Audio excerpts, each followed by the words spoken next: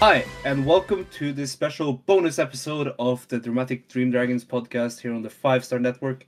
We are, as always, a podcast all about Dragongate and DDT, and I am your host, Sander Björn. And with me today, I have Dylan for this bonus Dragongate guide we're doing before Kobe World. How are you, Dylan? I'm excited. Kobe World's right around the corner. The biggest show of the year. DG, the company that we all love so much. Hopefully you love it. And maybe if you don't even, maybe you're new listening to this.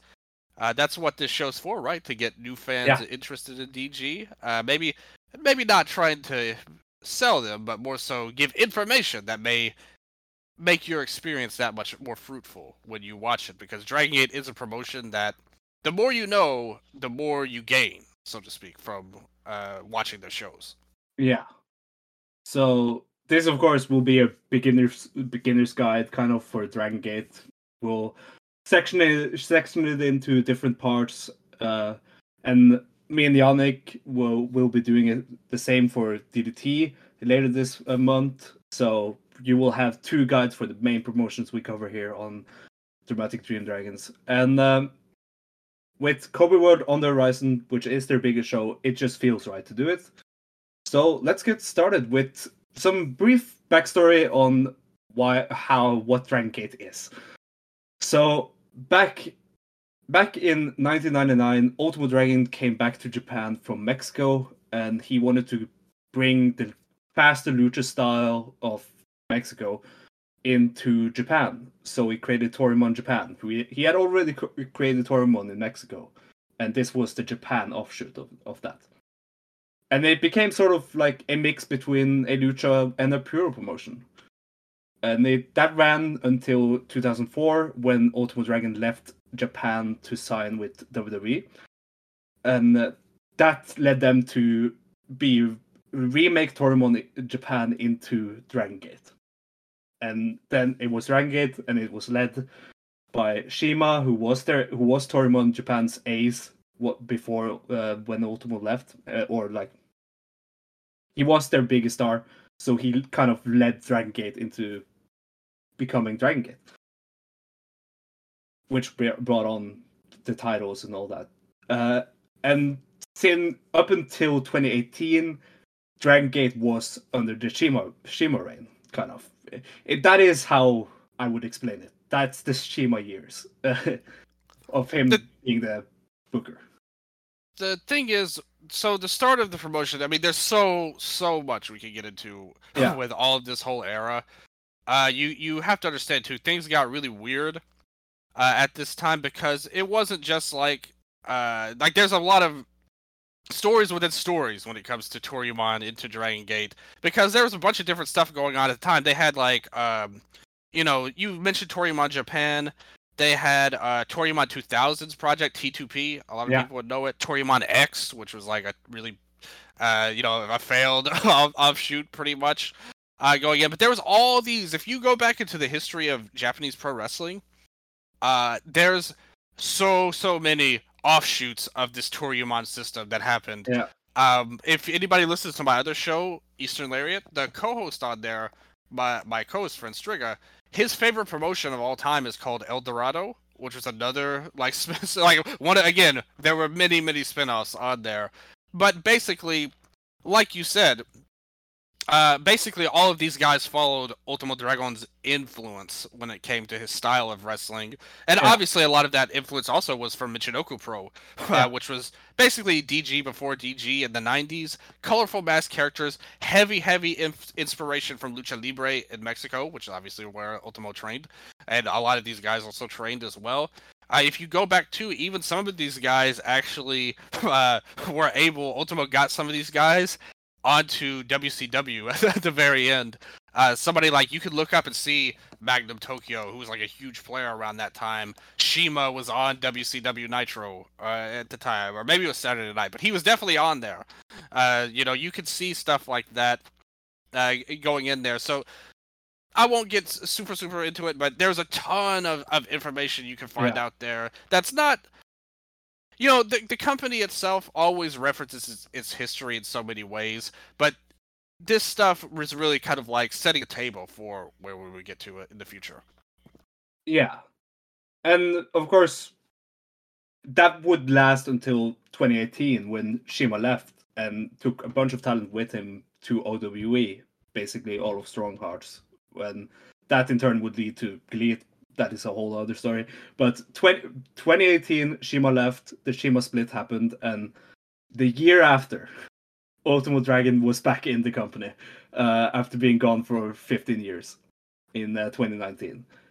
And I don't know if those two things are related. I think they are, but we don't need to get into that. But either way, Ultimo Dragon came back, and since he came back, we have also seen a lot of switch in Dragon Gate. And it, first of all, it got renamed kind of, but it got a different kind of style of look. They made the logo now, and the name say Dragon Gate in one word, pro wrestling, not Dragon Gate is in two words. That is important. That is why I always write Dragon Gate in one word, because I talk about Dragon Gate in that way.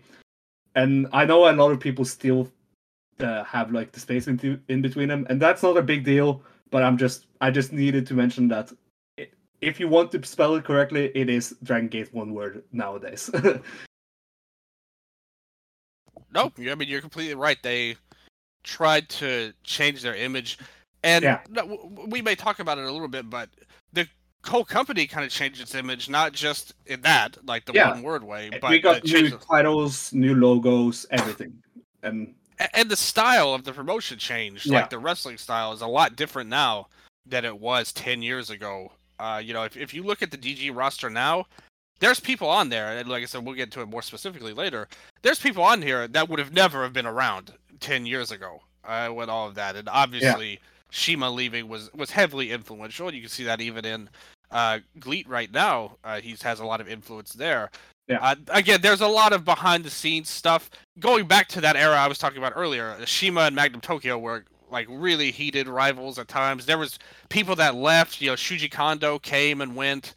Taru left. Yeah. There was a lot going on there, and like a lot of people came and went, and they always try.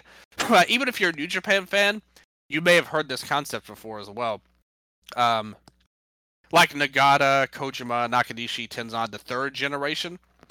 Yeah. They also had that in Dragon Gate. It's not that super referenced these days, but you'll see people like Dragon Kid, Shima, those guys would be like first generation guys, and then you had the second generation, which was like Yamato, BB Hulk. No, that would be third. You're talking about Torimon stuff. Yeah. It would be people that came in after, which would be like Susumu, Horiguchi, Kanda, like those guys. And then later on, you get to your Shingos. Yeah. Even before that, there's others. I mean, because Yoshino and Doi were probably more the generation after that. So there's multiple generations, more or less, with Dragon Gate, where training classes came in. A lot of them are lumped together. You'll see that a lot, and they play off of each other. But yeah, when Shima left, a lot changed, like from up and down, pretty much from where you were at. And also in I think it was 2018, or maybe the year before in 2017, but they brought in a streaming service where they streamed all their shows from going forward. And that was DragonGate.live, the Dragon Gate Network. It is a subscription service that renews every month on the 1st. It costs $11 per month, I think, and 1,650 yen. So, kind of like it changes. Fluctuates. It fluctuates.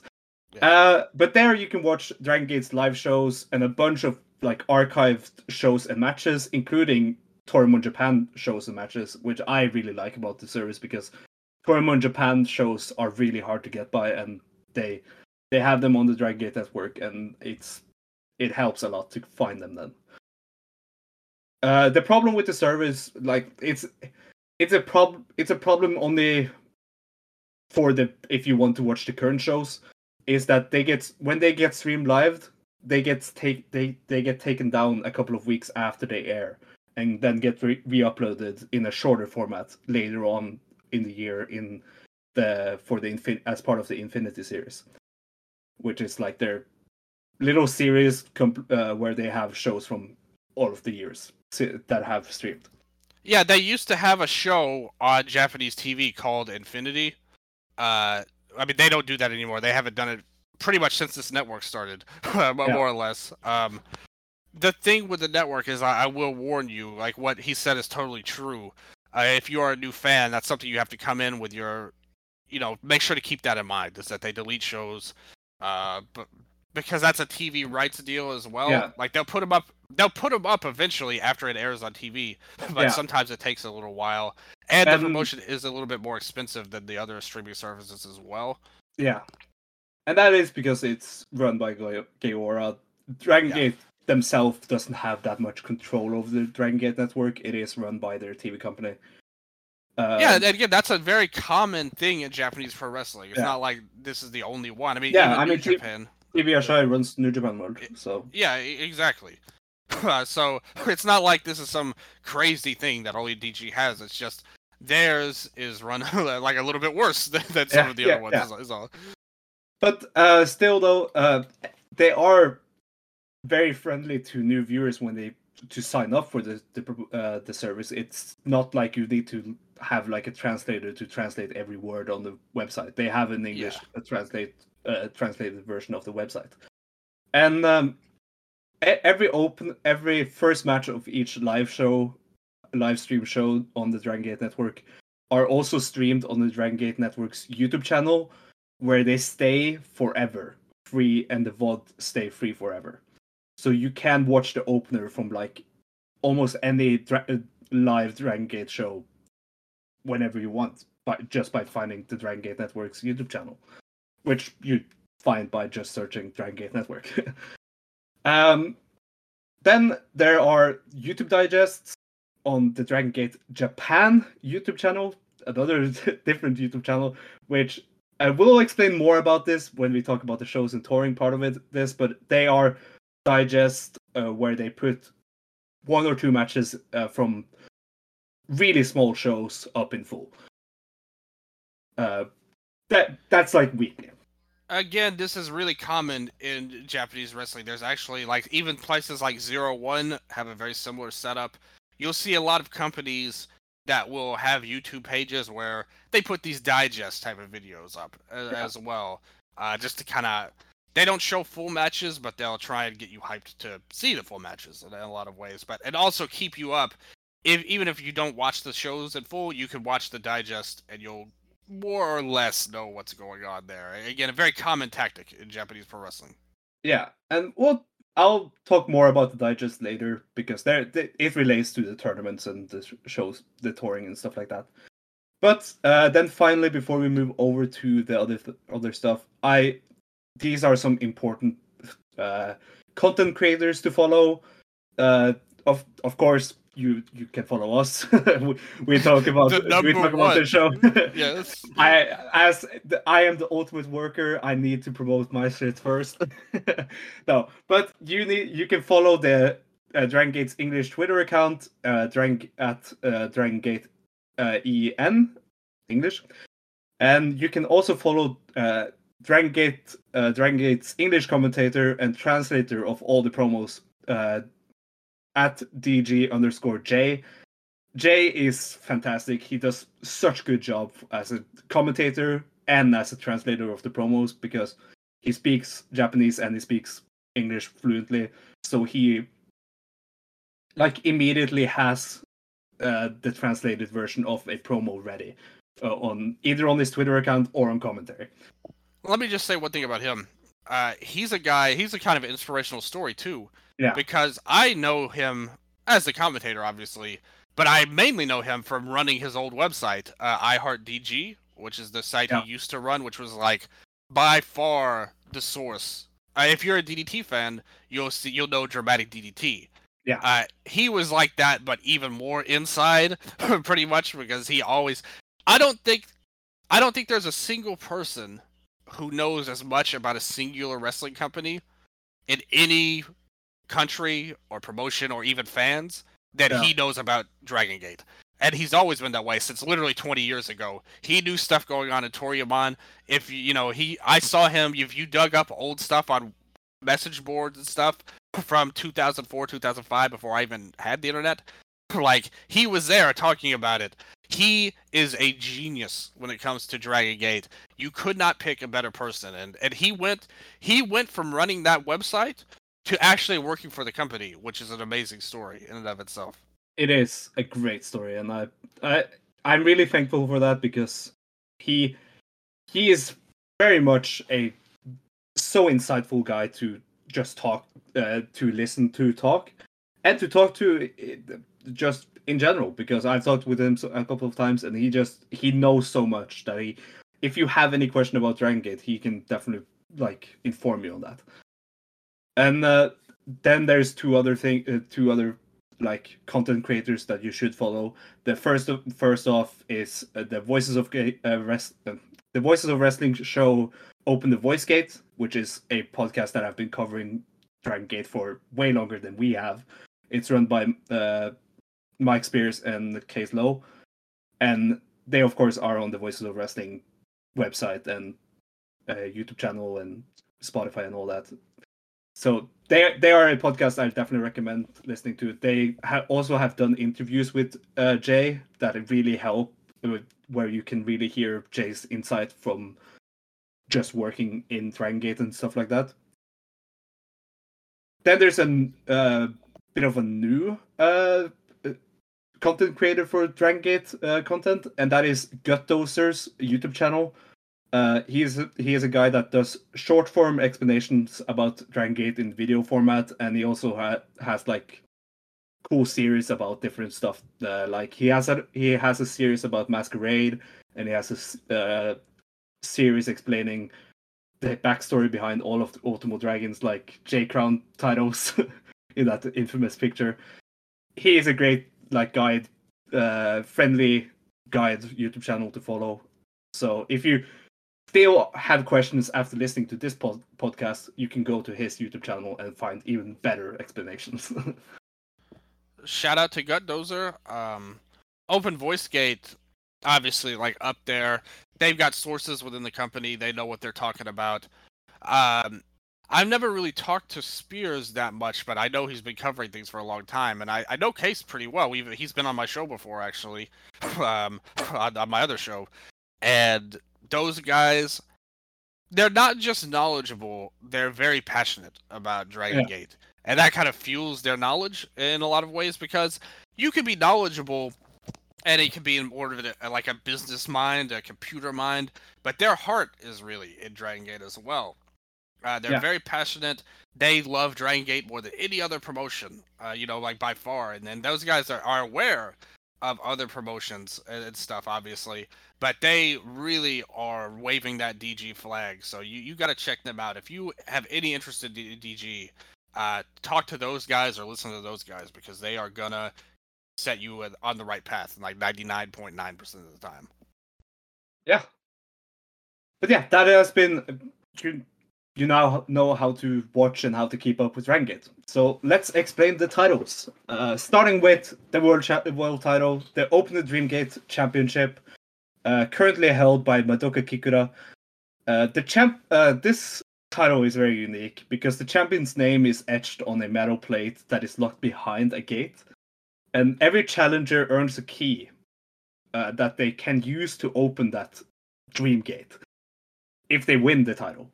And replace the champion's name with their name, but only if they win the title, of course. But if they lose, they have to give their key over to the champion, and the key gets added to a rail on the title, and it's a really cool and unique look for a world title, and it's one of the things I really adore about it. Yeah, this is another thing that you'll notice about the titles in Dragon Gate. There's usually not a ton of explanation for them, but they have very unique names for them, and all of them all revolving around the gate, pretty much. Whatever it is, Open the X Gate will be their title name. Somewhat similar, if you are a Joshi fan in Stardom, they have different names, blah blah blah, of Stardom title. they'll have unique names for it. So Dragon Gate keeps their identity in check through the titles as well.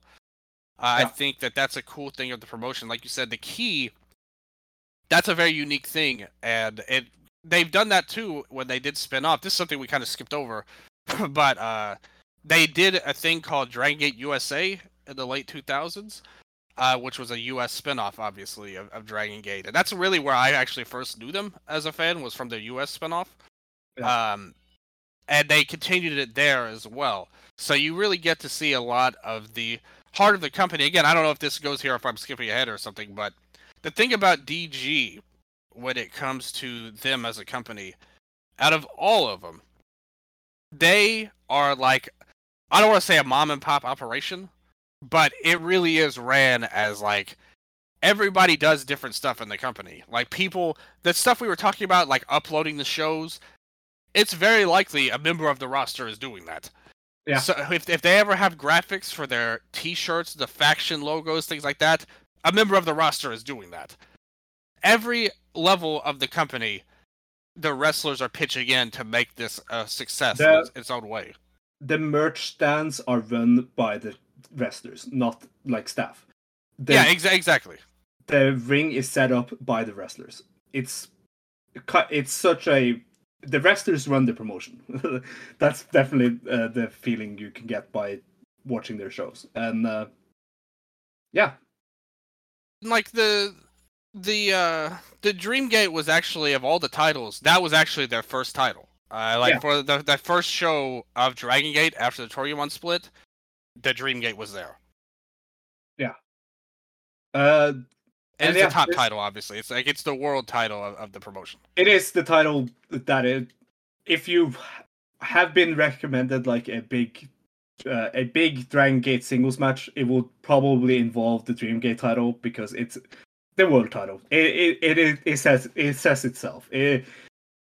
This is the most coveted price of the company, and everyone vies to get it.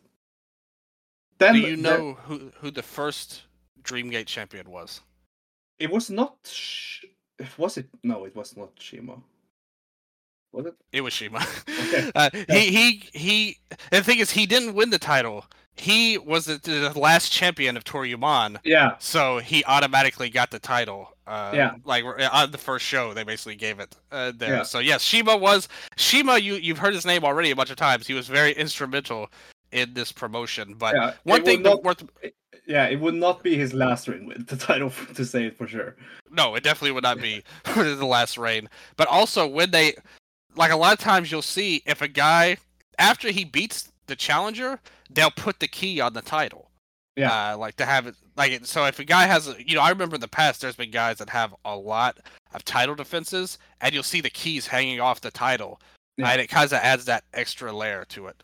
It adds a prestige to the title that very few titles have, where at the end of a long reign, you see the challenger pick up the title, and it's just full of all of these keys that the champion had, and it's really cool. It's a really cool thing, and I've been, ever since the new design came out, I've been clamoring to have like a guy that has like 10 keys on it, but they haven't had that yet since the title got redesigned. I think the guy that had the most keys recently was Yuki Yoshioka.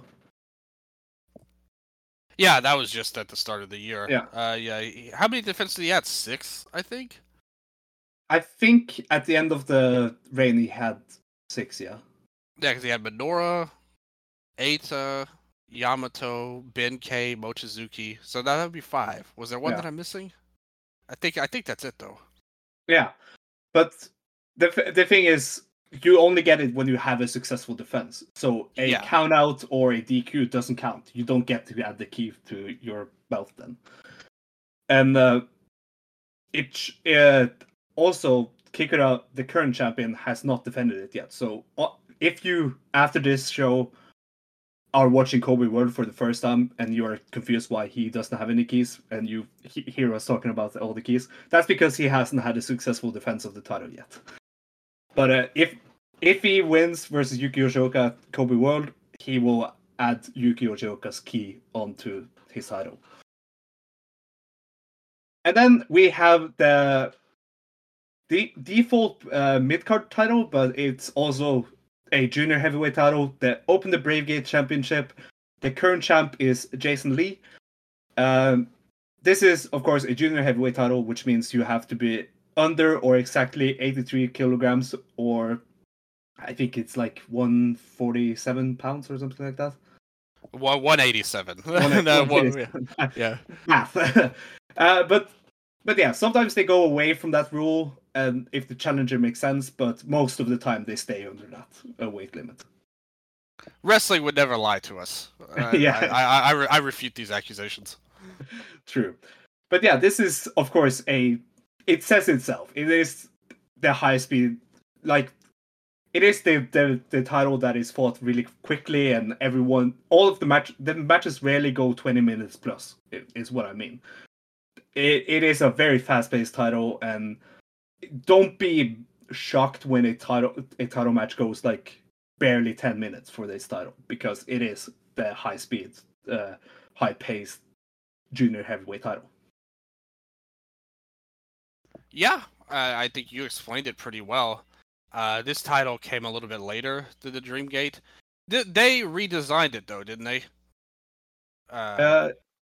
Yeah. Was this one of the ones they redesigned a few years ago? Yeah, every title got redesigned then. Yeah, that's what I was thinking. They redesigned all of them. Yeah, I always associate this one with what you said, the more or less the IC title, but also the high speed title as well. Yeah. It's like a cross between the Intercontinental and the Cruiserweight title almost. There's a fun story of the original title though. How they set this up was they broke the title into 8 pieces and gave each competitor a piece of the title. Yeah. And then when they won the tournament, they ended up they put the title together. All 8 pieces of the title that they broke up, it was like a puzzle. They put it together to form the title.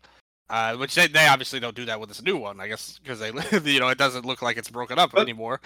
Yeah, but there's also a thing about this where that whole broken up part of it led to them saying that every champion can create the title as his own, and in his own image.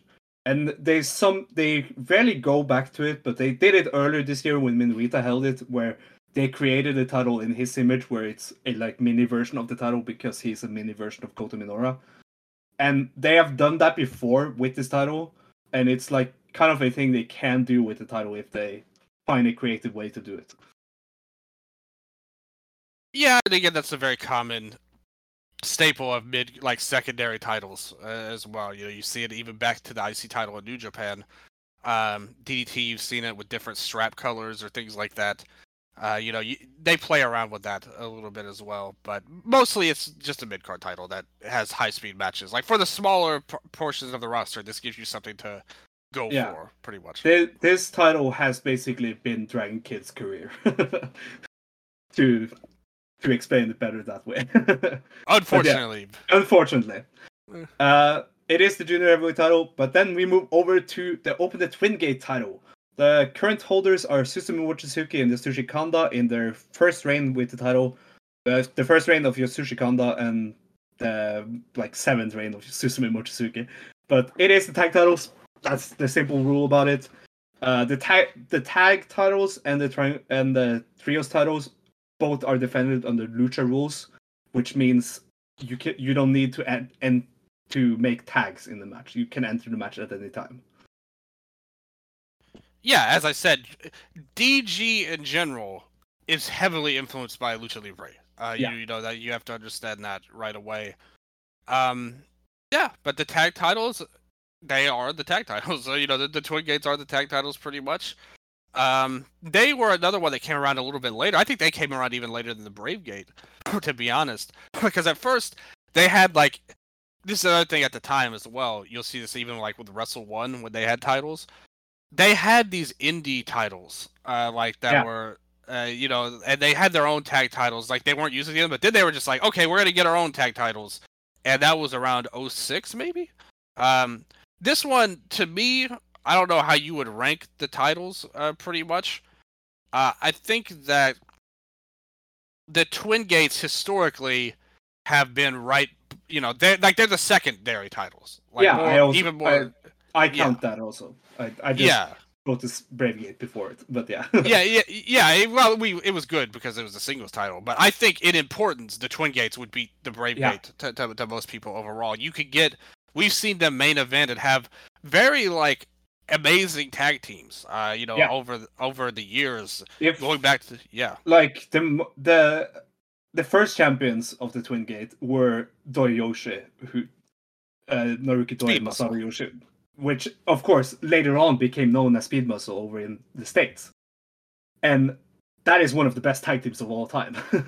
Yeah, they're a legendary team. Yeah. And even Doi's second team with Yamato became a legendary team in their own right.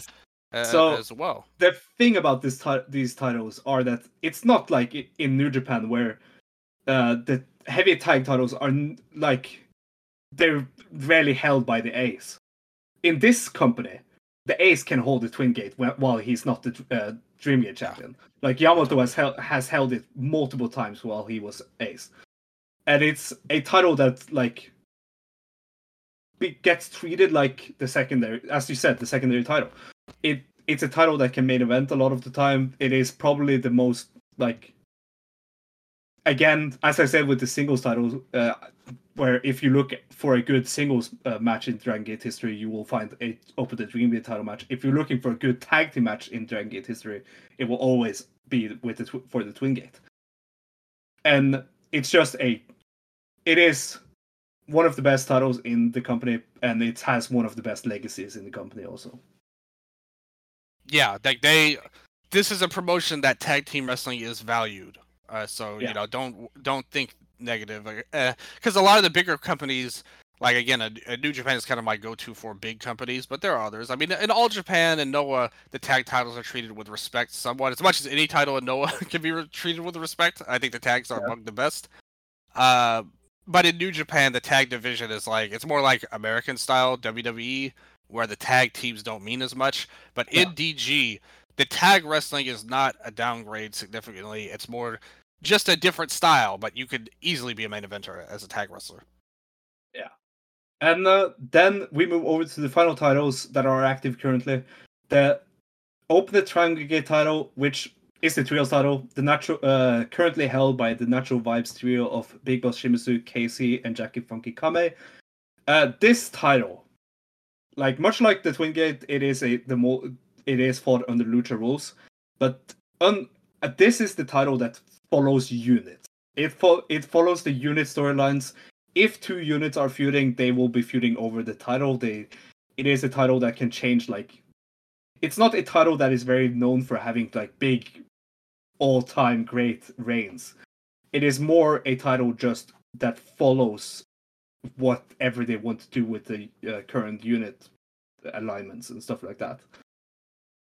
And it's also a title that can bring younger people up in elevation, like it did last year with Mochizuki Jr. and then Ishin.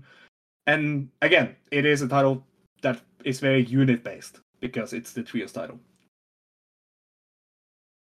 Funnily enough, this title actually came before the Twin Gates and the Brave Gates. They introduced this pretty much right after the Dream Gate, which was again on its very first show, so it was there from literally day one. The Triangle Gates came a little bit after. Again, in Lucha Libre, trios wrestling is very, very important. It's as big as singles matches, except for big mask matches. Trios is kind of like the normal match type, kind of like in America singles matches are. In Mexico, trios matches often are kind of default, and that makes singles matches more special, is kind of their thinking. And Dragon Gate adopted that strategy early on. And the Triangle Gate, I remember at the start, again, they did redo the titles, but basically their idea was there would be a power guy, a technical guy, and an all-round type of guy. I forget what they put on it, but they put something on the title to represent that. And they changed the title name, but the idea is still mainly intact. They wanted to have that idea for the Triangle Gate titles, that you would have a power guy, a speedy guy, and then a guy that could be anything. You know, like they want to mix the styles. They don't want to have all three speed guys. Kind of, they want to have different styles represented. And that still kind of carries on today. You know, so like I mean, obviously with this team, it perfectly represents that. The one they have now. They have the big guy in Big Boss Shimizu. They have the all-arounder in Casey, and they have the younger, high-speed, junior heavyweight Jackie. Yeah. See, so they specifically wanted to put that in, and you could see that it translates to the ring and how they book the titles. Even with their challengers coming up, you could see they try to do different things. But these titles are important. There's been times where, in the past, maybe again around 10 years ago, maybe 6, 7, 8 years ago, before the Shima split, where these titles would get more time than any other matches. A lot of times it would be three-way trios matches. There are some legendary matches for this title. I wasn't saying that, but yeah. no, I wasn't saying you were. I just wanted to mention that there was like three-way titles. I bet sometimes they would get too much time as a fan sometimes, where they couldn't quite live up to the epic nature of those obviously legendary matches. They like to do to defend this and the tag titles can be very often defended in like trios in three ways and stuff like that. And it's very much served as a get all the people into this one match and this one wild. Especially is great for that. Yeah. And I love it. It is the Triangle Gate is a title that is like brings so many fun matches to the cards, because they just sent 6 people out there to just go wild for 10 to 15 minutes or almost 20 sometimes. Rarely in between the 20-30 mark. But this is also the title that has changed hands the most times of all the titles. The current champions are the 86th champions, and only the Twin Gates have changed at like close to that, and that's 63. So this is a title that, as I said, it can change hands like pretty quickly, because it is a title that doesn't need to have like the big long super reigns. Yeah, this one is very often it's always been that way. They don't shine away from giving it to outsiders either. It's like they did that last year during a very weird period where it was just bouncing around between Noah and Dragon Gate, which was very dumb. It was not fun at all, but that was the only title they could do that with, because this title in the long run doesn't mean that much.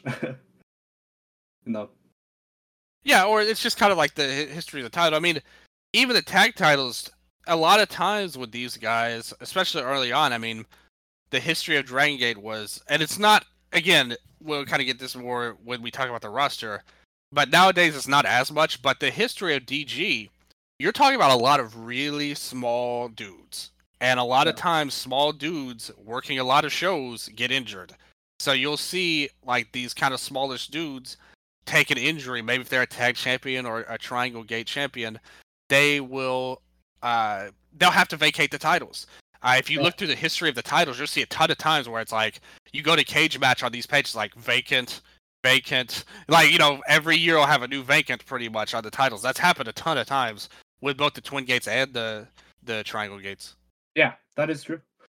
But yeah, that is the title scene right now. Of course, they have had other titles. The most prominent one being the Owari Gate title, which was like the comedy title, which obviously was always held by Kunomawa Ishikawa. But it was the comedy title. They are making a slight return with that title on the Biden Zero shows, but it doesn't matter. They won't take it seriously, so it doesn't need to be mentioned that much. And the idea behind that was, like, it doesn't matter who wins or loses, it's who the crowd picks. Like whoever gets the biggest fan reaction will get the title. It wasn't about wins and losses, so it was a very unique title. I actually thought it was kind of cool, but, like you said, it's not that prominent anymore. Yeah. It currently is vacated and inactive, and they haven't done anything with it in years at this point. Yeah, but I mention it because they said that they would bring it back for a special occasion on the Biden Zero show later this year in July. Good. So Bring it back. I say. but then we move over to, speaking of shows, we move over to the big shows and how touring works. So starting off, we'll talk about. So these are the shows that get like big streamed on, that gets treated like big pay-per-views on the Dragon Gate network, that always are like loaded with the cards, and they of course have tours, but we'll talk about them later. First, just to mention the big shows.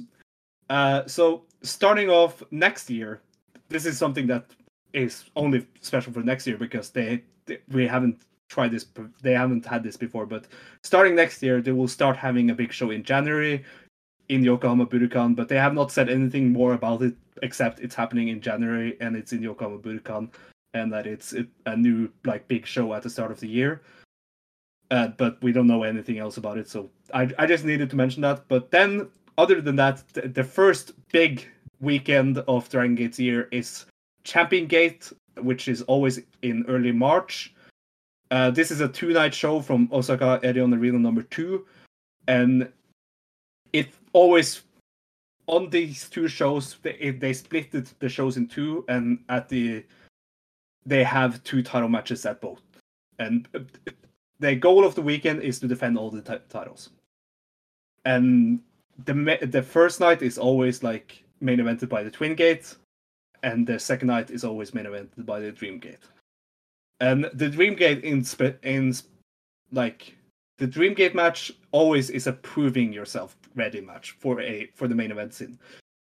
They bring a challenger that haven't really proven himself worthy of being in the main event scene yet, and try him out and see how he works. It's like send him out to sink or swim in a Open the Dream Gate title match. And it's kind of like, which is why you should never expect someone big to challenge the Dream Gate champion at the Champion Gate shows. It will be a like unproven guy. Kind of. Yeah, these shows aren't as big as like the big pay-per-view shows, but they're bigger than their normal shows. Yeah. Like something like this would be counting that. And I mean, you saw that this year with the one this year was Strong Machine J getting a title shot, which was like that, and it spun off into a feud that's lasted to Kobe World. So you could see stuff like that happen on there, but they're like not, again, they're bigger than normal shows, but not as big as the big shows. Yeah, they're. Why I'm separating them is because they aren't tour shows. They aren't. Exactly. They're bigger than those. Their own shows. Yeah. And especially this next one, which never gets is treated like a big show at all, but it is not a tour show. It is Memorial Gate in Wakayama. It is late March. Again, this is definitely not a big show because it's more of an obligation of having a show in this venue for the TV station. But it always features at least one title match, so that should be mentioned. Yeah, what you said is totally true. It even started they started this around like the early 2010s. Maybe 2011, 12. I think 2012 might have been it. They started there, and basically it was for that exact reason. It was for the TV station, even back then. So it's very local to the Wakayama area, and they still do it even today. But like you said, it's not as big as the pay-per-view, so surely. Yeah. Then there is the first big show of the year, Dead or Alive in Aichi, Nagoya. This always happens on either May 5th or May 6th on the Golden Week weekend. This is Dragon Gate's Golden Week show. It is up until this year, it is their big start of the year show. Of course, next year we will have the Yokohama Budokan show as the start of the year show, but this is the first of the big pay-per-views. This normally in its history has been main evented by a big bonkers steel cage match, which always is just unit fun and a lot of weird stuff and very unique to this show. They sadly have gone away from that the last 2 years and seems to be holding back the steel cage for other things, which we'll see at Kobe World this year. Yeah, it's a really unfortunate thing because there's cage matches, and then there's Dead or Alive cage matches. Yeah. And they've gone away from that for a few years now, unfortunately. But if you go back in the, if you find them somehow, if you're just interested to see what it's like, you'll see situations where there'll be people capture the flag rules, brawling outside of the cage. The factions will brawl with each other. They'll have a huge slingshot. A guy will go to the 10th row and pull it back and slam on people. There'll be water guns, pies, like, total comedic style, but in this outrageous situation. But also, it leads to some really cool storylines moments. At some of these cage matches has led to one of the it has led to infamous heel turns and babyface performances, especially from Yamato in the it is such a unique thing. All of the Dead or Alive shows are on the Dragon Gate network, and I recommend you just finding a year and watching the steel cage match of that show. Then you will see what we're talking about and how unique this kind of steel cage match is compared to any other company's steel cage matches. Yeah, absolutely agree. Just pick a year, and in the 2010s will probably be the best because you'll get a lot of guys that are still around. Pick a year, and you will find something very, very amusing and special as well. And I don't know what the reasoning behind going away from it is, but hopefully they can get back to it one day, because we miss these wild, outrageous Dead or Alive cage matches. And we don't know how the cage match at Kobe World this year will be. So yeah, it won't be like that though. Like I said, it's not a faction match; it's a singles match, and I mean there is a lot of heavy. They have done that. They have done that at Dead or Alive also. They had the Open to Dream Gate title being defended in it one time. Yeah. But then we move over to the biggest show of the year, Kobe World Pro Wrestling Festival. It always happens in July or early August. It gets its name from the venue and the city it's located in. They are running it every year in World Memorial Hall in Kobe, their home turf. This is their home show.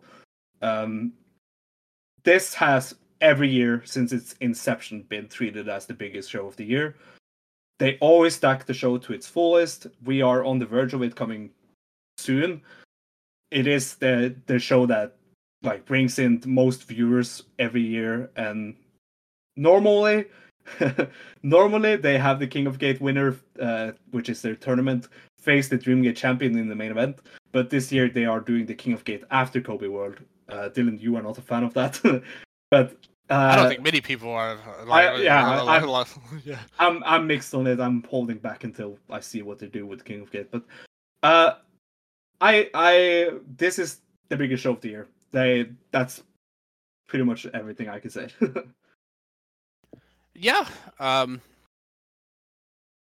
guess their WrestleMania or whatever would kind of be this. Yeah. Kobe World, I mean, this has been their home turf even back to Toriyama, like even before DG was DG. So, obviously that's their big show. They don't always. I mean, just look at this year coming up. Like you can see here, they don't always book it like other people's big show, like other companies' biggest shows. We've seen multiple times. I mean, last year was a huge failure on what they tried. Things that really derailed what they were doing, unfortunately.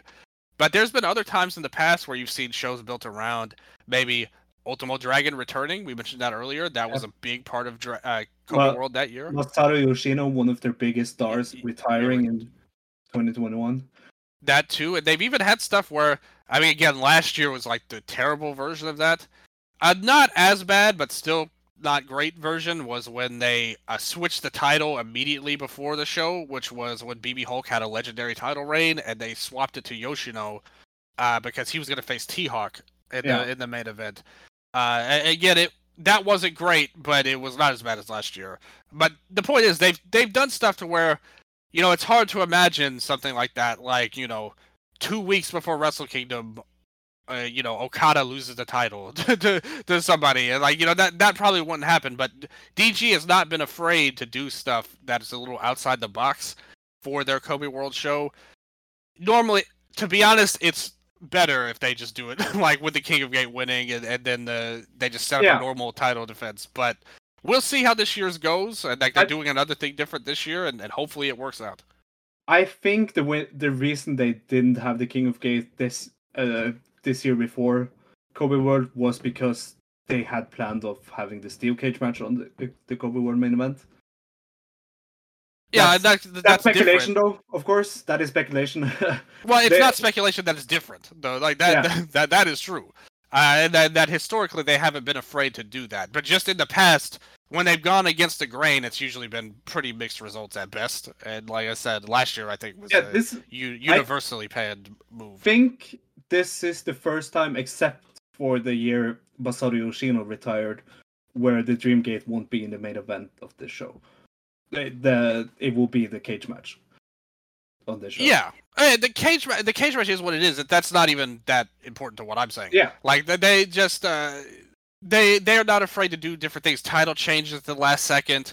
You know, people turning right before the show. So, like they've done stuff that kind of rocks the boat right before their big show, and not been afraid to do that. And a lot of companies don't handle their big shows like that, which could be good or bad depending on your viewpoint. But there's been a lot of legendary moments on the show as well. Oh yeah, for sure. It is also a company that's a show that kind of they always book it.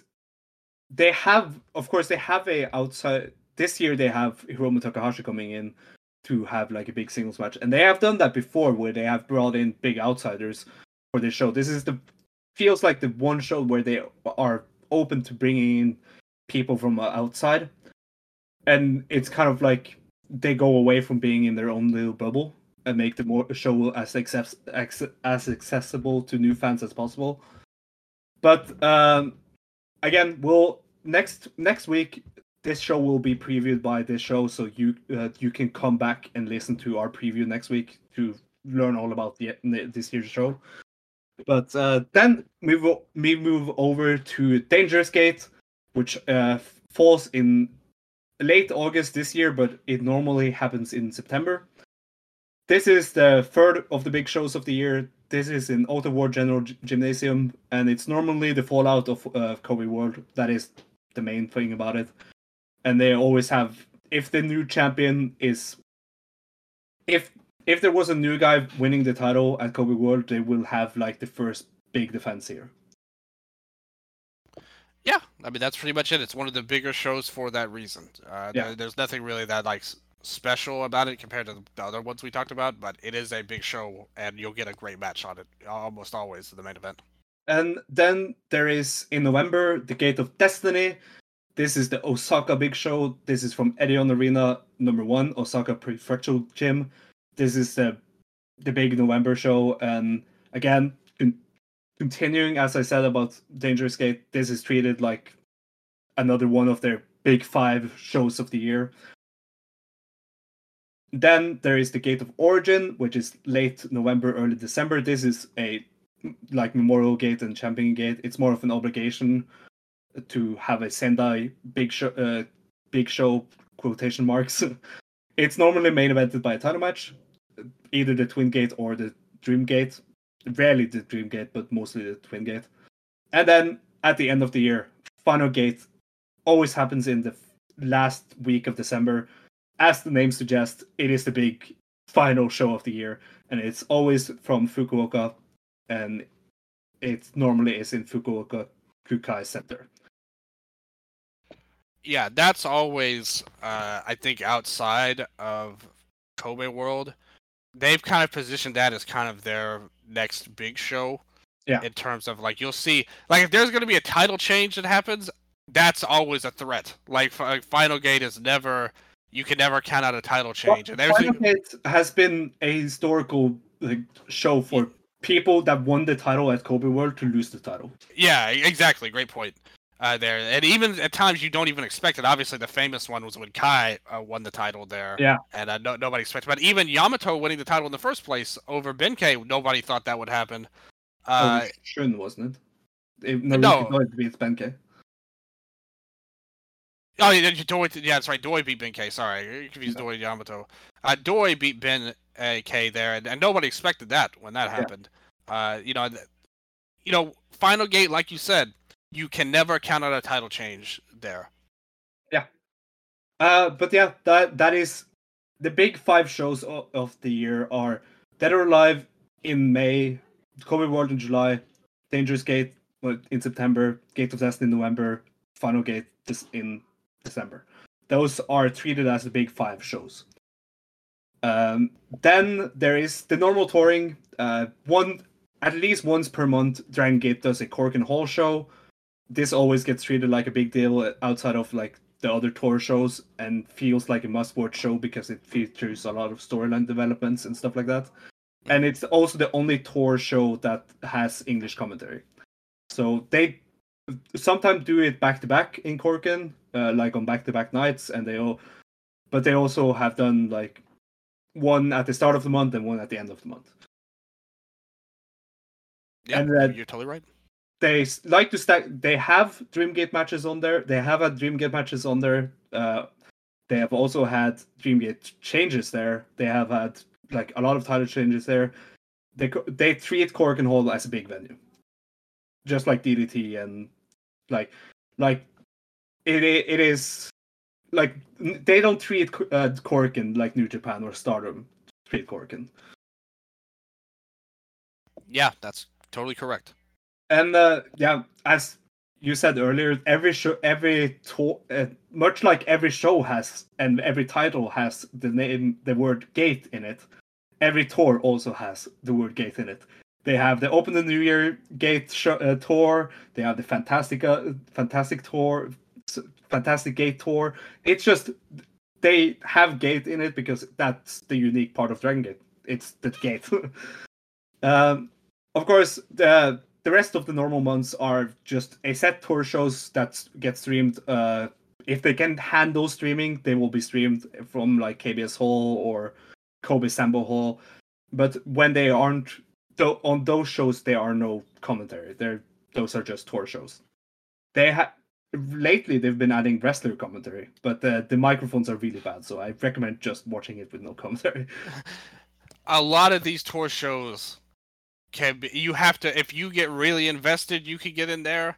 Yeah. But otherwise, they're kind of superfluous a lot of times, to be honest. I always say that if you want to start watching Dragon Gate, you watch the Cork and Hall shows and the big shows. You don't need to watch tour shows. Those are for us. Those are, not to say it like that, but those are like for the people that are really invested in Dragon Gate. What they're really for is for the local fans. Like that's what they really build those shows for. Hey, DG's coming to your town here. And now, before we would never see them in the first place. But since this happened, since they had the tour and the network and everything like that, now we can see them. Although it's not always like totally. It's not. You don't have to watch it. Let's put it that way. They have had title changes and on those shows, and it's like if they have gone up to Sapporo, they have changed the titles there. Like the current Triangle Gate champions won the titles in Sapporo. Why? Because it's Casey's hometown. So he won the title in his hometown. It served as kind of like, oh, I am the hometown hero, so I got to win a lesser title here, kind of. Yeah. You'll see stuff like that as well. But that is not all, because Dragon Gate, like those are the tour shows that get streamed on Dragon Gate Network. But there's also, the thing is, Dragon Gate runs more than any other promotion in Japan. They are probably one of the only promotions that go to like the really small places. Like they can go to like a really small venue in the middle of nowhere in Japan and have not supposed to air shows because they are house shows, but they put at least 2 of the matches up on the YouTube Digest, which I mentioned earlier. And those shows are more just for the fans there, especially for there because those are very small villages they go to, like where no other wrestling comes. And that's another thing, kind of what you said earlier about Corcoran being a big deal for them. This is a big reason why a lot of the bigger companies will kind of saturate the Tokyo area. Yeah. DG is the company that hits everywhere. Yeah. Like that's how it's, again, this is how it's always been. And that has created their fan base. Like, that has gained them a lot of fans. If you see any interview with some Joshi wrestlers from, like, nowhere, like, from small villages, like Mayu Iwatani, her first introduction to wrestling was going to a Dragon Gate show. And she went to that because there were no other wrestling coming to her town. So then she saw that Dragon Gate came there, and she got brought with her, got brought by someone there, and fell in love with the sport because of that. Yeah, that's true. You'll see that a lot of times too. Why a lot of the deathmatch guys are very influential to a lot of the Joshi wrestlers like that. Or just any indie person. Where DG, like I said, the New Japan might not always go everywhere, and a lot of the companies there will saturate the area. Yeah. All Japan's gotten better at that over the years, by necessity more than anything. But Stardom does it also a lot now. They go to like smaller places. Yeah, definitely. And DG though, they are the OGs. Like when everyone else was really focused on Tokyo, they really hit everywhere, and their home base is in Kobe, so that tells you all you need to know, pretty much. Yep. And of course, on these YouTube digests, sometimes they have tournament matches on there, and that's the only way of watching the tournament matches. But we'll talk about that when we talk about the tournaments. But then we move over to the roster and the rest of the units. Dragon Gate's roster is very unit-based, like a lot of Japanese pro wrestling companies, but Dragon Gate especially is focused a lot around the units. It's like most of the roster are in the units, but there are, of course, some people that are unaffiliated, but most of the people are in units. I'll start off talking about the first one, the leading unit. It's not the biggest, but it features the big three baby faces of the company. So I want to mention them first because they are the three leaders of the company, kind of. They are D-Courage, Yuki Yoshioka, Dragon Daya, Madoka Kikura. The three biggest baby faces in the company in one unit. The successor to the dragon name, Dragon Daya. He is the successor of Dragon Kid. Dragon Kid was the successor of the Ultimo Dragon. Then there's Yuki Yoshioka, who gets treated like the Dragon Gate's future/current ace. And then there's the new Open the Dream Gate champion, Madoka Kikura, who had one of the most feel-good wins earlier this year. Yeah, last year, they've each had their moments in the sun, pretty much, because at the start of the unit, it was originally right after Daya had lost his mask, and Yoshioka as well, and they basically had this very emotional angle that led to once they were rivals, and now they're friends, pretty much. And they were this super hot babyface team. But Daya coming in with a skateboard, he was kind of the focus guy for the first few months. Then King of Gate came, and Yoshioka got that role. Yeah. And he was the main guy, and obviously won the Dreamgate title, and had a reign that is controversial among some people. I personally really thought it was great. Yeah, but there are a lot of detractors. The best Dreamgate match. Yeah. And now Kikuta is the champion, like pretty much. Now, like this year, they've switched from the other two. Yoshioka lost the title at the very start of the year, and Kikuta has kind of been who they've chosen to focus on up to this point. Yeah, and of course that is all leading to the unit versus unit to open the Dreamgate title match later at Kobe World this year, which is between Yoshioka versus Kikuta challenging Madoka Kikura. Of course, these three are the biggest babyfaces. Note that I didn't say a leader because they don't treat themselves. None of them are a leader. They are all together. They are kind of a trio that just of people that like, because the other units have set leaders that act like the leaders, are the main talkers. These three all rotate between talking. Of course, Dragon Daya takes the most pins because he's the junior heavyweight of the group, but they are just a trio of the best wrestlers in this company. Like, if you want to have good matches currently in this company, versus D-Courage is the best like trios match you can get. Yeah, like I said, each guy's been focused on it at different points. Yeah. You know, like Daya was the main guy at first, then it was Yoshioka, and now Kakuta is having his turn. So the leader, quote unquote, is just whoever is getting pushed the most at the time, like to their. I mean, and we're still only a year or so in, like year and a half in at this point of D-Courage. So, and originally it was just Daya originally and it was Yoshioka. just the tag team. That's where the name came from, because it's D, Daya, and Courage is what Yuki stands for in Japanese. Yeah, exactly. Then Kakuta, after he came back from injury, he joined along with them. Much. Because Originally Kakuta. Kakuta started as an assistant, but I think as they kind of like saw their chemistry together as a trio, they just continued. They just implemented him more into the group, kind of. More into. Yeah, and when he left, he was a heel. He came back from injury, like as a new, and like this is a great way to elevate him. And I mean, he's the champion right now, so they clearly have seen it worked pretty well so far. Yeah. Then we move over to the lead heel unit, led by it was first led by Kai, but it has obviously been taken over by Shun Skywalker. Shun Skywalker is the leader. Then there's Kai, then there's Hyo, then there's Diamante, who is a former CMLL wrestler, but is now a full-time Dragon Gate wrestler. He's a luchador. I think he's one of the few foreigners in the company. He's definitely the only Mexican in the company.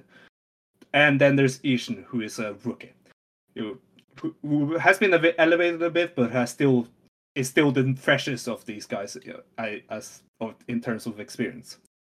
I was gonna say, he's on the rise. Another situation where the leader is basically who they want it to be at the time. Originally, they were Red, like RED. Yeah. So it's a unit that got formed out of the remnants of RED and Masquerade's feud that went all through 2021. And this unit was formed when Shun Skywalker had the most like infamous heel turn last year, when both factions got ended in one match, kind of, because like he kicked out Kota Minoura and Jason from Masquerade and joined RED, and RED kicked out Eita and all that. It's one of the most infamous angles of last year's Dragon Gate, and it's an angle that brought a lot of people back into the company or through the company for the first time. Basically, they were doing this multi-man mass match, and in it was going to be the two Red guys versus the Masquerade guys, which were Daya and Shun. And Shun basically totally turned on Daya and cost him his mask. Everyone thought it would be Daya Inferno, who is Yoshioka, as it would turn out, and which he did do at the end. But basically, Shun totally screwed over Daya in the match, and it was this really crazy angle, which was like amazing. Like, it was so well done, and like you said, brought in a ton of new fans. Afterwards, Daya lost his mask. Nobody could believe it because everyone thought it would be Inferno. And then Inferno took off his mask anyway. That's another staple of Dragon Gate booking, and it's maybe wise to remember that going into this cage match, because DG will often, they'll do what you think they'll do, but in a way you don't expect. Like they'll do it they'll get there in a complicated way that you might expect in a straightforward way. Like that's happened tons of times over the years. But yeah, after that, Shun started this new heel character, Masquerade. I mean, that was a really short-lived faction. Like in the grand scheme of things, it wasn't very successful ultimately. Yeah. So they springboarded from that. Like you said, they kicked out Ada. I mean, RED lasted a little while before they did that, right? Like, there was a couple of months at least. Because that Daya mask match was in late 2021 in December. Yeah, and then December. at this first Korkin of the new year 2022, they had the angle of Shun Skywalker fully joining RED, and then the rest of RED kicking out Eita and Kaito Ishida. Yeah, so it happened like a month later. Okay. Yeah, and also should be noted at the end of that match, like at the end of that show, this was so awesome. at the end of at the end of that show, SP Kento, who was the Brave Gate champion, took the microphone and said, "Yeah, this was the last match of the show. Time to go home, people." And then the Open the Brave Gate music started, and it was an impromptu. GM Ryo Saito created an impromptu Open the Brave Gate title match, and the return of Dragon Dia without the mask with the skateboard came out and won the title by help of Dia Inferno, Yuki Yoshioka, and that was the creation of D-Courage. So yeah. Yeah, all of that you just said was really great. That was among the better. And I've been watching DG for 13. Well, DG USA, so 2009, 2010, late 09, I think is when I first started watching DG. That was one of the better sequences of angles I can remember. That I've seen of DG was like with the Shun turn. Totally got him, elevated him and caught him on fire. Dia, man, he looked like the dude when that happened. I mean, it hasn't really worked out that way, but he looked like a superstar in the making when that happened, and just a great series of events. Early 2022, late 2021 was good times for DG. Yeah, that's when I got back into the company. So, but then this is the heel unit. They are right now. They are definitely the most formulaic they have been. I complain about it a lot, but right now they need fresh blood or in need of change of color, kind of.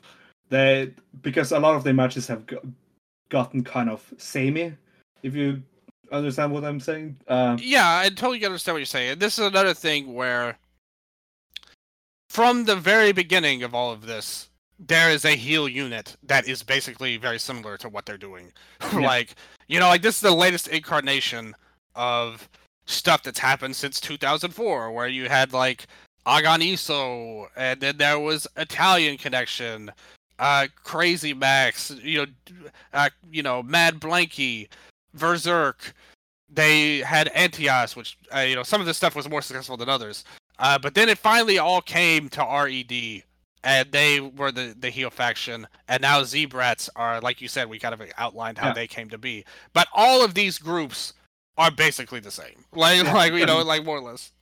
Yeah, and then there's Natural Vibes, probably the biggest unit in Dragon Gate, definitely. They have 6 members. They are the biggest unit.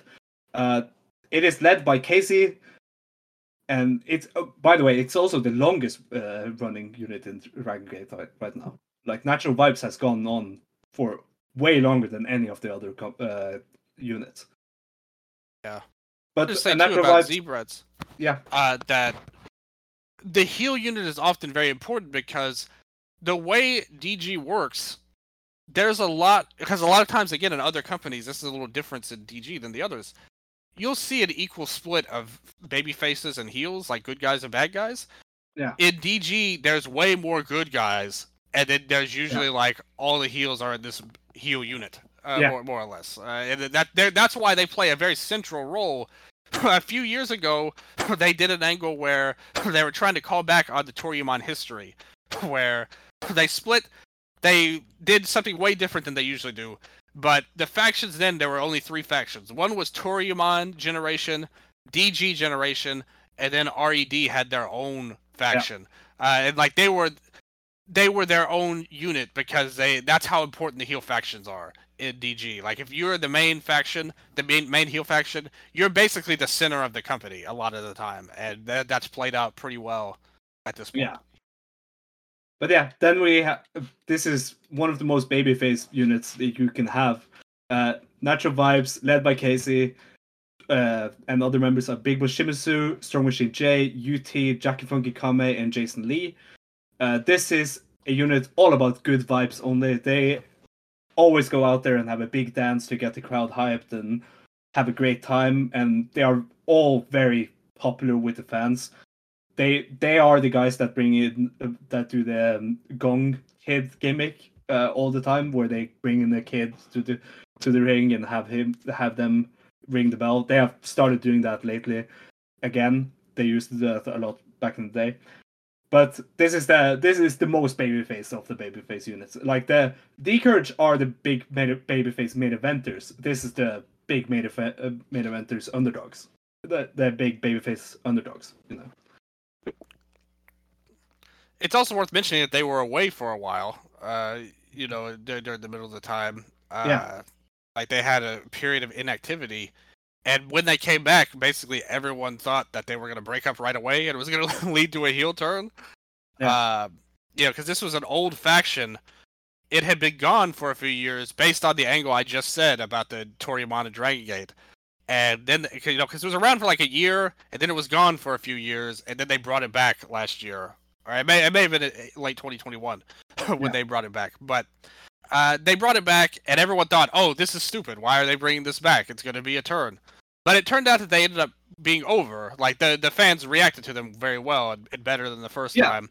This is definitely the most popular unit in Dragon Gate with the fans. Yeah, they had great additions of people like Jackie Funky Kame, Jason Lee, people that... people that added... last year. Yeah, Stramashi J. Yeah, we can't forget about him as well. Originally, they were like a reggae-inspired unit. You notice their colors are always like, very brightly colored, green and yellow, red-inspired type of deal. They were a reggae-based unit, and KZ obviously has the musical aspect. You mentioned the dancing. What you said is completely true. They are the true blue most popular unit to the fans of Dragon Gate. Yeah, you will see so many people in the crowd with the natural vibes, like armbands or rings or the towels. They are really popular. Jason Lee and Jackie Funky Kame also have a subunit that is called that is a Kobe exclusive unit where they have with Ho Lun called Kung Fu Masters. That is because Kobe is very like Chinese filled company. No. Hey! We cannot erase Super Shenlong the Super Third. Shenlong, yeah. Yeah, I will not stand for this Super Shenlong the Third erasure, my friend. Yeah, true. But yeah, this is a subunit that is exclusive to Kobe, which is my favorite unit as well. The Kung Fu Masters. I'm half Chinese, so but still, I love them. The Kung Fu Masters is awesome. That's a good point mentioning them, but they're still in natural vibes. Ultimately, more or less. They are still in natural vibes. But yeah, then there is Gold Class led by Kota Minoura. Ben K, BB Hulk, and Minorita is the rookie. This is a unit all for the ladies. They like showing off how cool and masculine they are. They like showing up, giving roses to the fans and getting female fans to like swoon over them and all that. They are very much appealing to women. The whole company is kind of like that in a lot of ways. They're very much, they play into that a lot. But yeah, right now that's kind of their role, like the Ikemen type of deal. Yeah, it's not as pronounced now as it was when they first started, where that was like explicitly stated to be their goal. It was really unsuccessful the first go around. Nobody liked them actually when they first started. But then a lot of ever since Ben K joined, they have become one of the most popular units. Yeah, exactly. Like, well, the first time go around, a lot happened where Doi left and Ishida left the whole company. Things were going downhill, like, for them. They were a really bad unit, to be honest. And Kota Minoura had a really bad main event run. Yes, exactly. Like, that was what I was mentioning last year, the thing that failed heavily. That was it. Like, they tried to shoehorn Minoura into a main event that he didn't need to be in. And of course, when you see this unit all together, you will see that Minorita is the mini version of Kota Minoura. That is the part of the gimmick. That is it's supposed to be the whole thing. So once again, this is something very common in Lucha Libre, where there's even an Ultimo Dragoncito in CMLL. There's Chakracito, all kinds of stuff like that. They relied on that heavily in Toryumon, like, again, the old days, the early goings of things. Now, it's not as prominent, but he plays off of that. Like that's a very Yeah. Lucha Libre inspired deal. He's trying to come into his own a little bit more so than being a direct copy of Minoru. Yeah. Like I mean, he won a title earlier in the And year. he's also a pretty great wrestler, Minorita. It's like he fights. He is a Brave Gate wrestler. He won the Brave Gate, as you said. Yeah, talented guy himself. But the key to that group to me is what you kind of said, which was Ben K. Yeah. When he joined, that changed the whole group's fortunes because they were basically everyone wanted them to die. Pretty much they were like high end level, like when he came in. But because he's so awesome, he was able to really turn the fans around. BB Hulk went from a heel to a babyface and joined them. Like you said, And more of the by doing that, by going from a heel to this gold class version of him, BB Hulk has been like entered a renaissance of his career. He has really been helped by this. Yeah, absolutely. Very talented guy. When I started watching, BB was like one of my he wasn't he was my favorite guy. If you used to watch Dragon Gate back in the day, you will of course have heard of BB Hulk. He of course right now is pretty like his body is pretty messed up after all the bumps he has taken, which makes sense. And but he definitely puts it on when he's teaming with Gold Class, and I really like that. This year he has been a big highlight. Yeah, he and Shingo were more or less the most famous Dragon Gate wrestlers to the outsiders for a long time. They came together, they're friends, blah blah blah, teams, rivals. Rivalry. Yeah, they did it all together. They were kind of the ones that represented DG and other companies as well. Like they had a run in Noah. Like they are known, and obviously Shingo now is more well known than ever. In New Japan, but for me, I'll always have a soft spot for him, even though I recognize that he has broken down. But with the team, I think Minoru's done good work, and Ben K's been awesome. So you have a good, well-rounded unit at this point with them. This is only this is also the only unit that includes. No wait, the D-Courage also does that. Never mind. This unit has two of the chosen leaders of the next generation. Kota Minoru and BB Hall. Kota Minoru and Ben K are both chosen Reiwa generation leaders. Same as we'll talk about that later. But yeah, then there is the M3K faction led by Masaki Mochizuki. And the other members are Susumu Mochizuki, Yasushi Kanda, and Mochizuki Jr., who is the son of Masaki Mochizuki. He is a second-generation wrestler. One of the few in this company, the other ones being Strong Machine J and Ishin.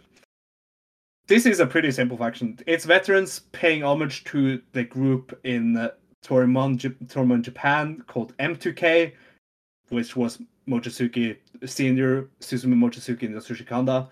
They got the name was they are two Mochizukis and Kanda, so that was M2K. Now they are three Mochizukis and Kanda, so they are M3K. This whole unit was reincarnated because they used it as a way to introduce Mochizuki Jr. to the scene when they debuted last year. Yeah, the original version was like a heel faction. They would always try, like their whole purpose was literally, we want to have bad matches that the fans don't like. So how are we going to accomplish that? We're going to force every match to be a countout. Like, we're not even trying to win. We're just trying to ruin these matches. And you still see that happen with M3K now, but much more in a babyface fashion. Like, they'll still try to go for countouts at times, but they're much more liked because they're old. No, because they're a veteran group, they can get behind that. But yeah, that's another thing that DG will always do. Again, they always call back to their history a lot of the times. Yeah. There'll be stuff that you probably haven't thought about in years, and suddenly it'll come back up for some reason. And this is another case of that. Yeah, and that is all the units as they are right now. Then there's the rest of the roster, which is pretty unaffiliated. The home army, pretty much. Yeah, the home army, the Sekigun. But I have kind of separated I have separated them into groups. We'll start first with the veterans, the Torimon generation veterans, Ultimo Dragon, Don Fuji, Konemawa Ishikawa, Genki Horiguchi, GM Ryo Saito, and I count Dragon Kid as that also. Right. Those are the people that kind of started in Torimon. Yeah, and most of them are kind of awesome. To be honest, like they are even still now. pretty good. Yeah, they like to have them, especially they like to have Don Fuji beat up the rookies, and it's really fun. Then there's like later on in Torimon veterans that kind of start at the end of Torimon, kind of got traded. They are from the next generation, kind of. Naruki Doi, Shuji Kondo, Sachi Hokubo, and Kagetora. Should be noted, Naruki Doi and Shuji Kondo are both currently freelancers for the company. They are mostly based in Dragon Gate, but they also have do wrestle for other companies. Notably, Kondo in Noah and Naruki Doi in All Japan and DDT. Yeah, I think that. I mean, you summed it up like those guys all fit together. I think Doi is probably the one that everyone would point to. I mean, he's the one that's had the most success historically. Yeah. In the company, he was like an ace of the company for a long time. Yeah, and he will be in a big featured match at the Kobe World, teaming with his former unit Gold Class. So he is still treated pretty big because, of course, he is one of the former big six of the company. And with DK, as you know, he's going to be in the main event as well. Yeah, and he's a guy that I always recommend because he's basically like to Dragon Gate what Rey Mysterio was to American companies. Just an amazing. I mean, he's small, but that he's used it. That's part of his charm, and he was doing stuff nobody else could do for a long time. Obviously, later generations caught up to him, but I mean, he was an innovative type of guy and a great performer.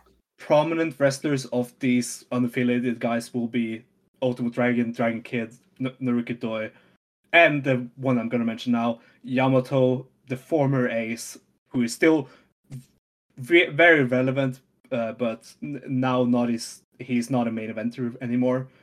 He gets put in big matches and he works a lot as an ambassador for the company. I would say that these four are the biggest names of the unaffiliated wrestlers. Yeah, have no unit.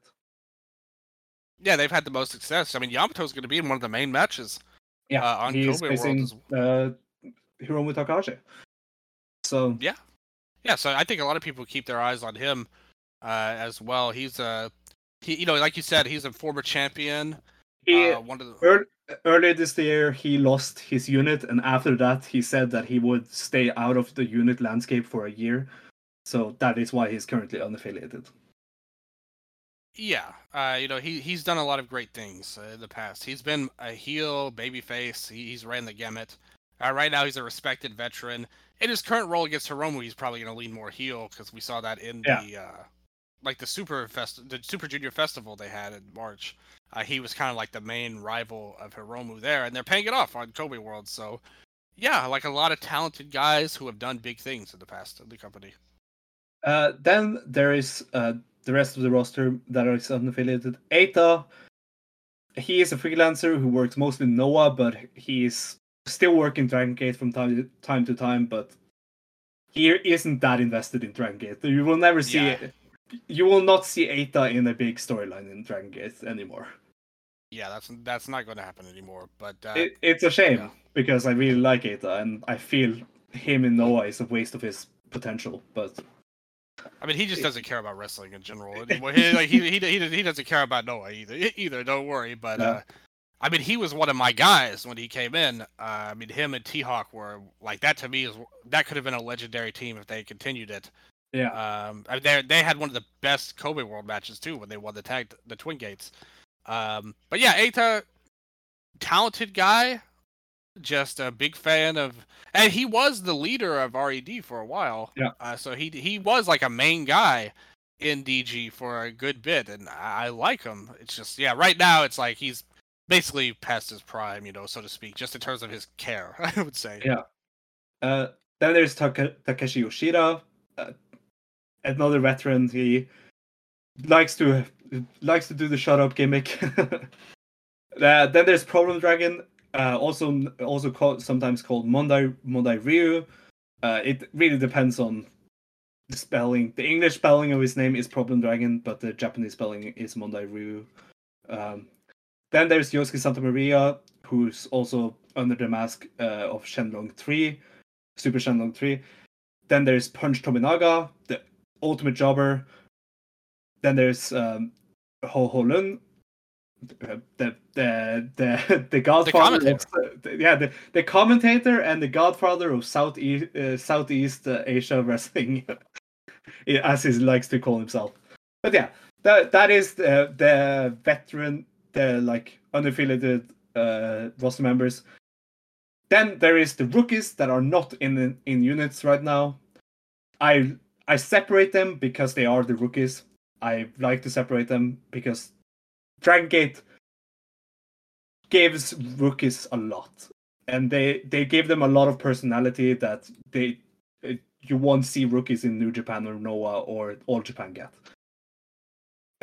Where they get a gimmick or a personality even before they are like ready to be featured. Most prominently there, the guy that is currently on excursion, but right now is on like visit back home, La Estrella. He is kind of a like luchador high flyer, but it feels like he works better as a Yave guy, but he has been kind of given a luchador high flyer gimmick. Then there's Ryu Fuda, then there's Kaito Nagano, then there's a former Korakuen Hall staff member, Daiki Yanaguchi. Then there's Yoshiki Kato, who right now is injured. And then there is the newest rookie, Ryoya Tanaka. This is one of the best parts of Dragon Gate, in my opinion.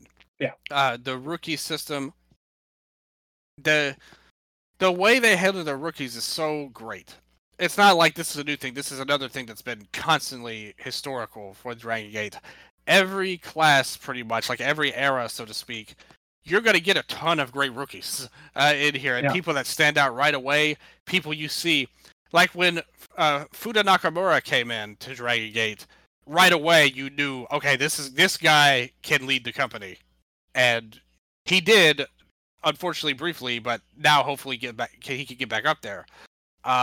When you see people like, Kato right now, he's injured right now, but he's a guy that you see, oh, this guy has star potential. Like, he could be somebody. Now you see Tanaka. He's another guy. Like, we've seen him for, 3 matches? 2-3 matches? And he already feels like a guy that could be like, okay, this guy could be a main eventer. Yeah. Like, when the time comes. They always give the rookies some personality of their own. It's not the black trunks, the black boots, all that bull crap that sucks. Like, they let them have their own deals, pretty much. Like, their own gear. And sometimes even get put into units, like Mochizuki Jr. He has 1 year of experience, and he got put into a unit with his father. He's another one where, like, right away you see Mochizuki Jr. Okay, this guy has got what it takes. I mean, yeah, exactly. Like, he is going to be a guy. He makes everything work. He's doing some of the best stuff with everybody, like bringing the best out of everybody. Him and Ishin had a great feud, and he did great in there. I mean, this guy has everything it takes. And those are guys you could see in DG where they will step up, stand out right away. And you get to follow their whole journey. If you jump in on the ground floor now, you're going to see Ryu Tanaka right away. And then you're going to be able to follow him for the next year, 2, 3, 4, 5 years to where he grows, and you can see what he does with it. Yeah, it's really cool. You of course, and if you are in the same class, I almost said born in the same class, but it feels like born in the same class, because if you are in the same class, you will be connected forever. Like, we see the class of 2016 be connected really a lot, because Shun Skywalker, Yukio Shioka, and Ben K all have like so much story in between each other because they were all part of the class of 2016, and it's get referenced a lot. They show a lot of when they have big matches versus each other. They like to show when they were rookies facing each other and stuff like that.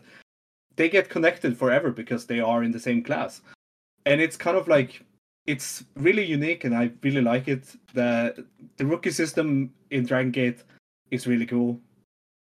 And yeah, as you said, you get to connect with them from the start, and you get to follow their story from the start, and that is what I really like about it. Yeah, absolutely. Like this is to me is one of the standout things if you're a DG fan to hang your hat on.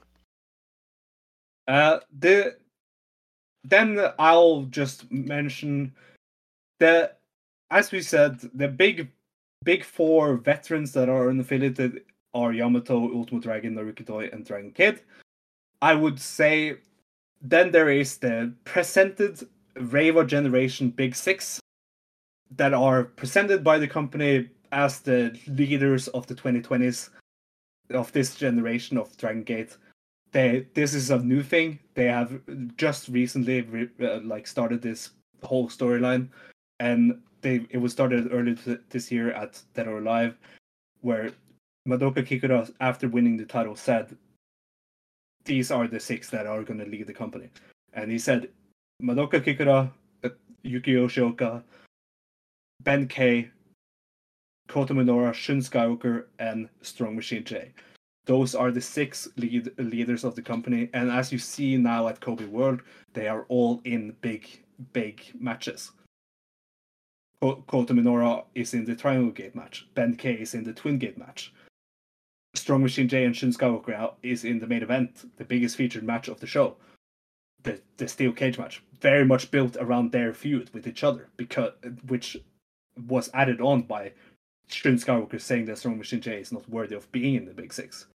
And you have two of the most great in-ring workers of the Big Six, Madoka Kikura and Yukio Shioka, facing each other in a big singles match. It is a new story that they started this year that is kind of harkening back to what they did last decade, when they did a very very similar angle, but that time with Yamato, Narukitoi, Shingo Takagi, Masaru Yoshino, and Akira Tosawa, and who am I forgetting? BB Hulk? I think that's all of them. But yeah, it is. This is something that we'll see if it works out, but they have presented them as the big six leaders of the company. Yeah, the first. This is another thing again. Remember what I said earlier about stuff that you never even thought about, and then it'll suddenly pop up, like out of nowhere? This was basically like that. I mean, the first thing happened 10 years ago or so, the original Big Six of DG, and it's not like it totally dictated the company that they were the only ones that could win the championship. Yeah. I mean, like I said, right after that, a year or so after that, BB Hulk had a year plus long title reign. Yeah, I mean, he was a Big Six member, but yeah. He was? Yeah. Oh, okay. Like I said. But the thing was that they got presented as the big leaders of the generation, and it turned out they were the big leaders of the next generation. But it also, as you said, there were people outside of that scene that won the title, but they were also the most involved. Those six were the most involved people in the title scene. Yeah, that's true. But that is what they are presenting with this also. I guess not dissimilar from a Four Pillars type of concept, right? Overall, like their version of the Four Pillars, where you had all of the, like you said, the original Big Six was like, Yoshino, Doi, Hulk, Shingo, Yamato, Tozawa, on there, and they've kind of set these up. Although there's other guys, and you could use it to build things. Again, it's not something that they were there in, I guess, again, kind of like the All Japan Four Pillars. They were listed as, they're known as that, but it's not like that was a big part of their story, so to speak. It was more like an unofficial title that is also the whole thing about it is that it's going to create stories for all six of these people. And everybody knows they're going to be... Yeah. Yeah, like everyone already knows that these are going to be the like 6 of the main guys anyway. Like even if you Yeah. didn't call them that, overall, like that's just how things work. And though they've kind of just laid the groundwork for it. You know, like I said, Hulk had that long title reign. Shingo had a long title reign not that long after it. Yep. Overall, they've mixed and matched from there. You know, where you had like one-off upsets. Mochizuki obviously was like a Ricochet. memorable. Yeah, yeah. They had foreigners as well, like Pac winning the title when he started RED, as well was a big foreigner title reign. You know, you could do a lot of different things, but all of these guys are talented and they've been pushed for the most part up to that level. So you would want Yeah. them to be listed as that guy because this is who the company is focused on, and now they're directly telling you that. Yeah. That is pretty much it. Then we are going to talk about the tournaments. This is going to be a very short, brief tournament talk because they only have two. The first of all is the King of Gate, the year's big annual tournament. It changes between being a round robin tournament and a single elimination tournament depending on the year. As I said earlier when we talked about Kobe World, it used to be held like in the lead up to Kobe World from like May to June, but this year it will be held in July to August, right after Kobe World. Last year's winner was Yuki Yoshioka, and last year's tournament was a single elimination match. And it turned out he would win the Dreamgate title from Kai at Kobe World after winning the King of Gate. Yeah, it was really well done, except things got messed up, Yeah. like because it's a Kobe World thing. But I mean, there's tons of cases of that throughout history of the Key of Gate winner coming in. Sometimes they lose. Like I said, I mentioned T-Hawk earlier. Yeah. As well, you know. Yeah. Yeah. Yeah. This is a tournament that, like, much you can say it's their G1, but it really isn't. It isn't. They don't really treat it as big as the G1 gets treated. Well, there's been so many changes over the years for it. Yeah.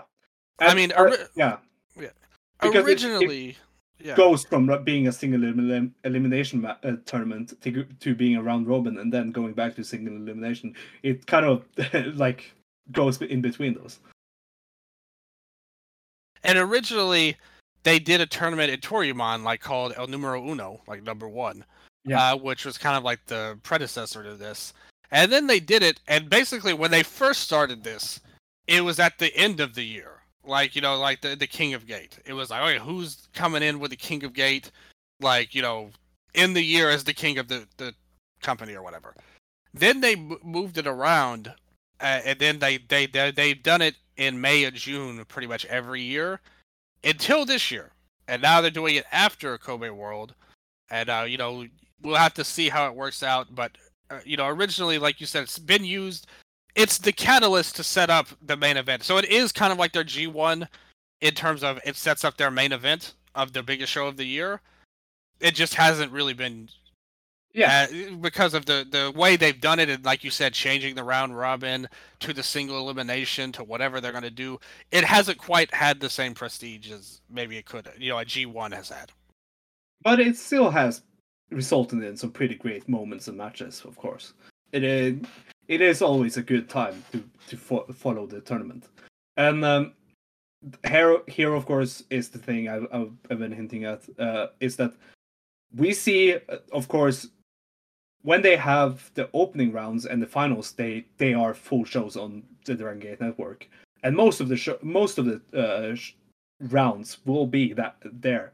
But they just don't have time to do it at all of those network shows because they only have like 5 to 6 network shows each month.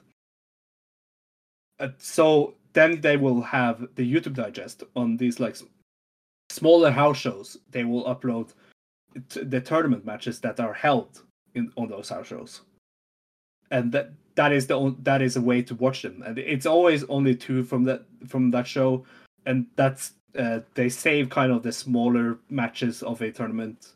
Like they did this with mostly this was a big deal because of the Race de Pereas, which I will talk about soon, being round robin. but they also did this with King of Gate last year. So you just have to be aware of. You're not going to be able to see every match of the King of Gate on the Dragon Gate network. You will see most of them, but you won't see all of them because you have to watch some of them on the Dragon Gate Japanese YouTube channel. Then there's the Reyes de Parejas, a tournament that got brought back this year and used to be held in Torimon, Japan back in the day.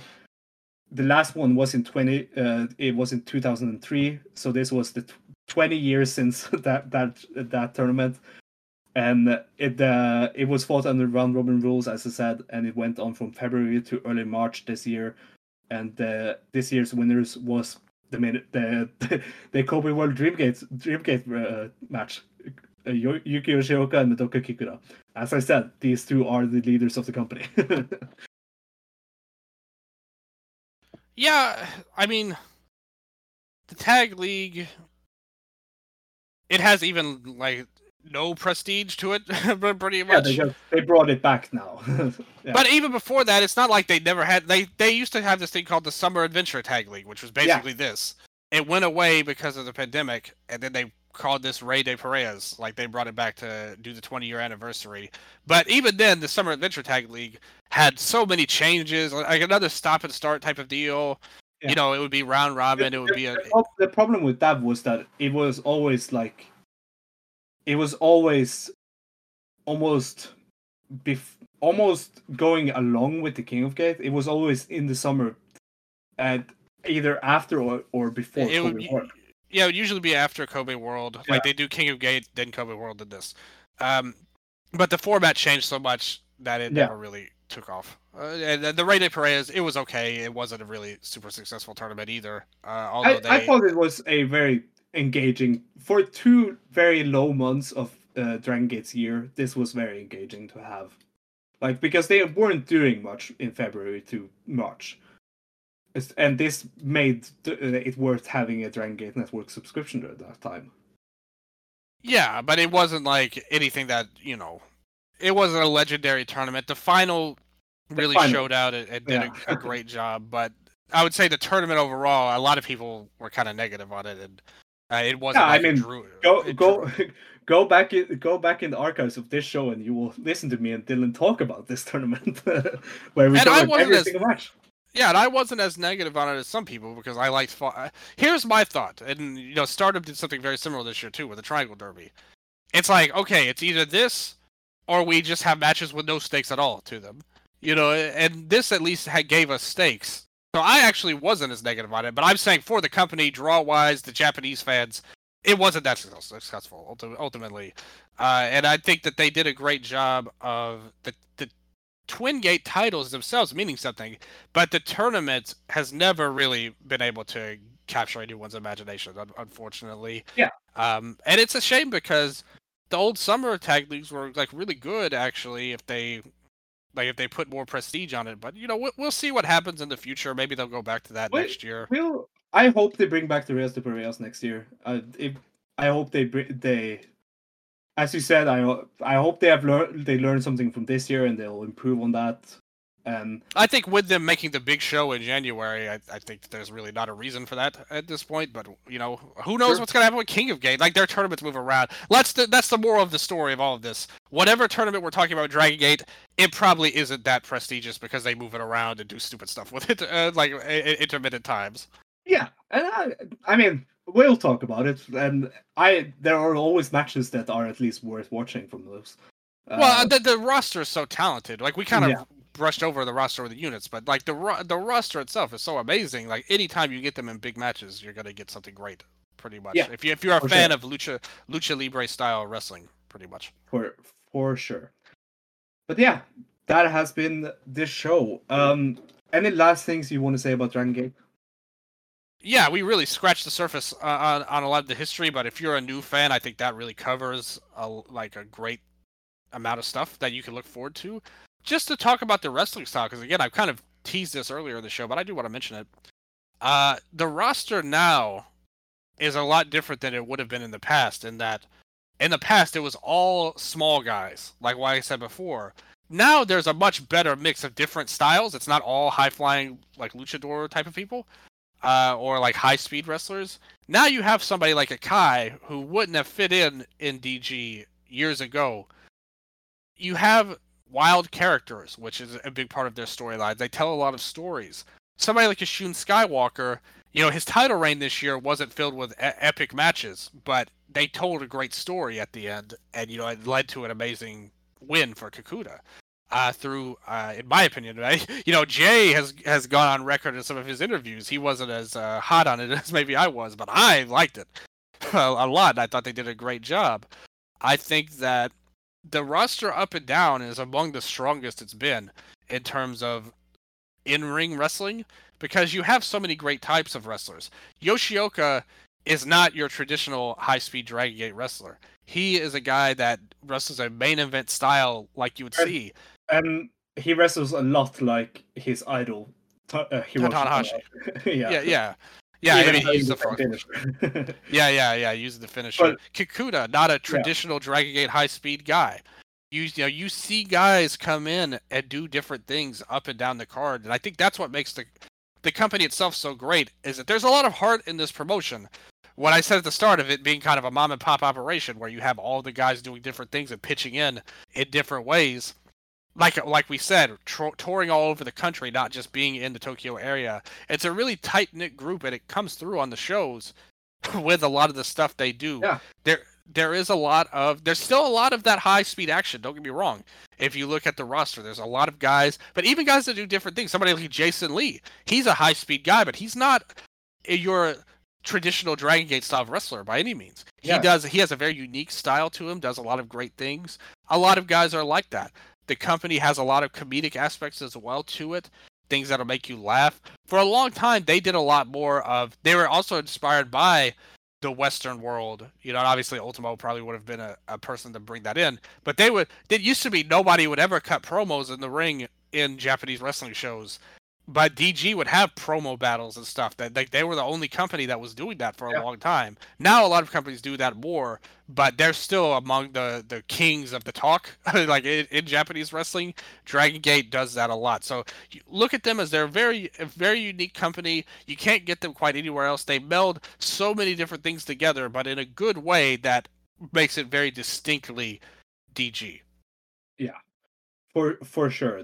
And that is why I really love the company. It's so you can't find what they are doing anywhere else. It is so unique to Dragon Gate, and very few do it like them. Of course, some things won't work as well, but most of the time it will work and it will be very entertaining. And it depends on what kind of fan you are. If you're if you want to see super technical wrestling, that's probably not going to be your jam. This is not going to be there for you. But I do think that they've gotten better stylistically, where you do have. Yeah, it's also a company that's kind of you won't be as. So, and this is kind of a weird tangent to make, but for the big matches. For the big matches, this is very important to say. This is for the big matches. A lot of the stuff won't hit you as hard if you don't know that much about the company. If you come in just expecting to watch a great match, you won't exactly feel the same way as the people that follow this company do. They bring back so much backstory to almost every match. Like Shun Skywalker and Madoka Kikura earlier this year, the current Dragon Gate match of the year, was so many callbacks to their 4-minute match 2 years prior when Kikura got injured, that if you had not seen that match, you would not get the references that they were making during that. You would not get why Shun Skywalker targeted the shoulder as much as he did, and why he made fun of Kikura's shoulder a lot, and why he acted very you won't understand it, is what I'm saying. It's kind of a promotion that you kind of have to get yourself invested into to truly enjoy it. It's not a friendly promotion to people parachuting in. That is not a knock on people that come into a promotion just to watch some great matches. I understand that. I do that for a lot of companies, but Dragon Gate is a promotion that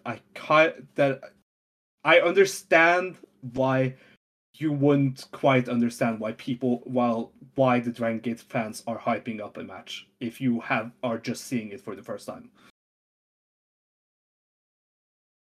Yeah, I think that's a great point. The one you mentioned with Kikuta and Shun is probably like, among the best examples of that.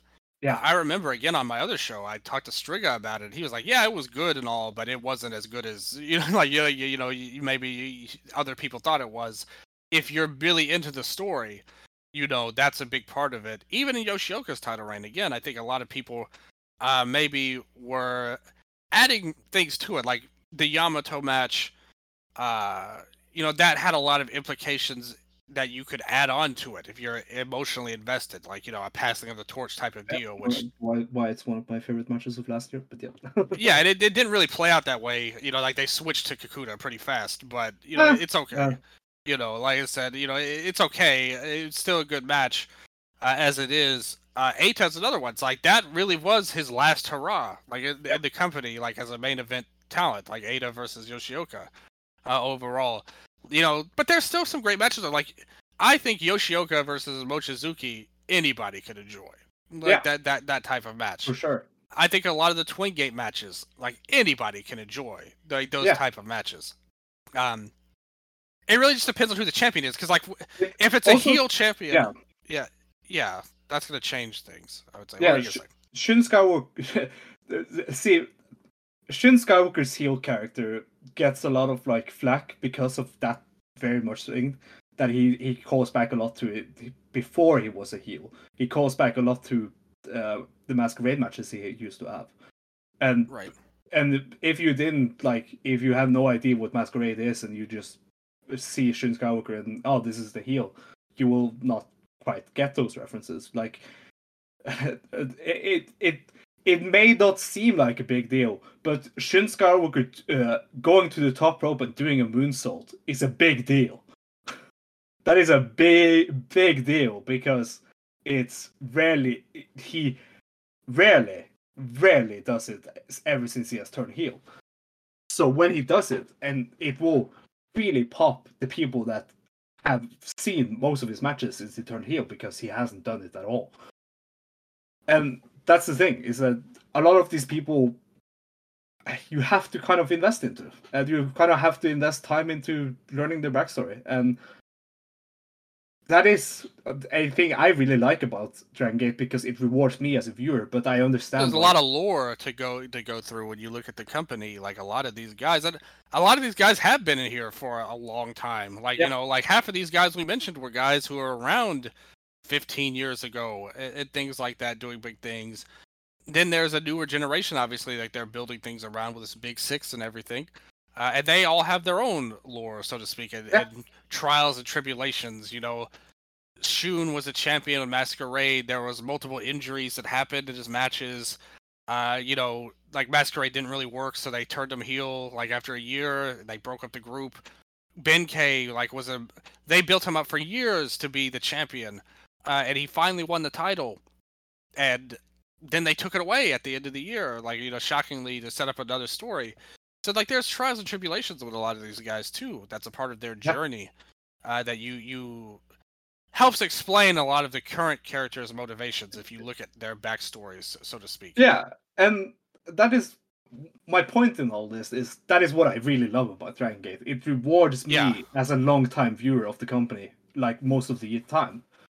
Most of the time, I get so rewarded for investing all my time into this company, and it's no greater feeling that when Kikuta won the title earlier this year, the 2 years of build-up that it had felt so rewarding.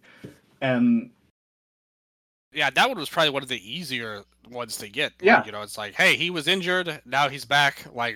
Same date of his injury, same event as his injury, same guy who was injured against for the same title. For the same title.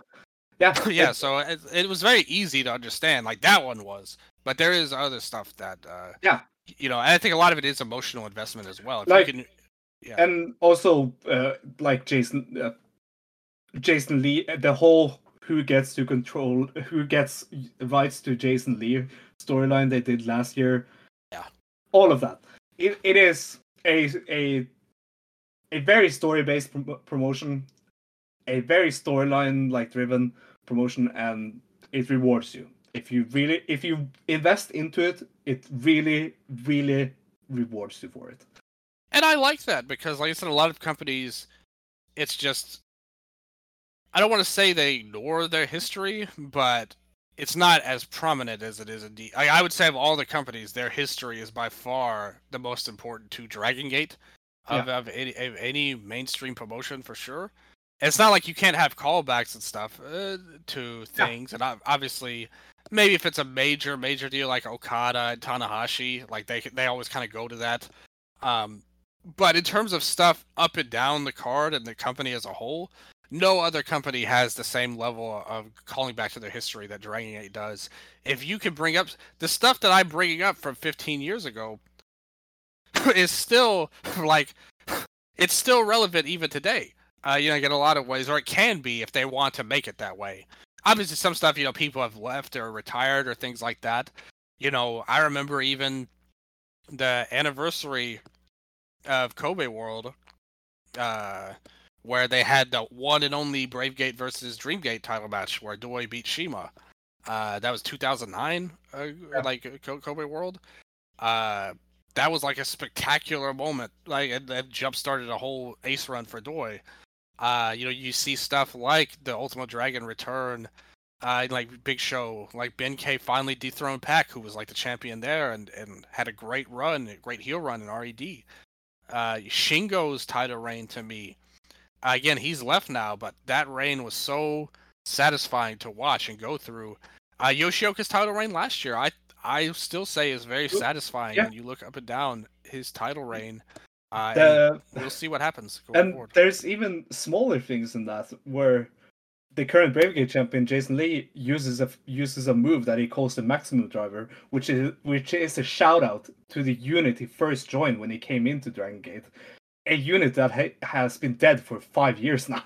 Yeah, it was like a totally minor unit in the grand Yeah, scheme of things. Like, but was not a main event group, but he still uses it. Yeah, that's another great point, and that's another thing they do too, where you'll see Yoshino retiring, passing his moves down. Like yeah, he'll pick a move for somebody to use, and he'll point to him, and then there'll be another guy he gives another move. We've seen that multiple times in DG as well. So that's and a that's that's the another same really good thing. point. Yeah, it's Yeah, such yeah, a KNS as well. Yeah, completely. again calling back to your history. It's so rewarding for the fans. Yeah, absolutely. Now, finally, what is a match that you recommend for new viewers of Dragon Gate to watch? If they've never seen Dragon Gate, what is the one match you want to watch? Want to recommend them? One singular match. That's really tough because there's a lot of great options, And like I said, a lot of these guys have been around for years, but I'll keep one pretty recent, and I'll keep one that is with my guy. My favorite wrestler in Dragon Gate is Jason Lee, so I Yeah. will pick one of his matches to go with. And if you watched it, you know what I'm talking about for sure, because it was on last year's Kobe World, and it was his Kung Fu Masters teammate, Jason Lee and Jackie Funky Kame versus Diamante and Shun Skywalker for the Open the Twin Gate titles, which to me was like, and the thing is, that's another one where I don't know if it'll hit the same if you just watch it in a vacuum, because at the time it was like, this show was a huge disappointment for reasons we mentioned. The crowd was dead for most of it. The matches weren't hitting, and the Dragon Gate had a great year, but they did this Menorah stuff, and it tanked the show pretty much. And this was also after a very sad heel Del Santo and Ultimo Dragon stuff. Yeah, It was very dumb. But yeah, yeah, very bad show. And then, but they saved it the best they could. These two teams came out there and had the best tag team match of all of 2022. One of probably the best Open the Twin Gate title match in years.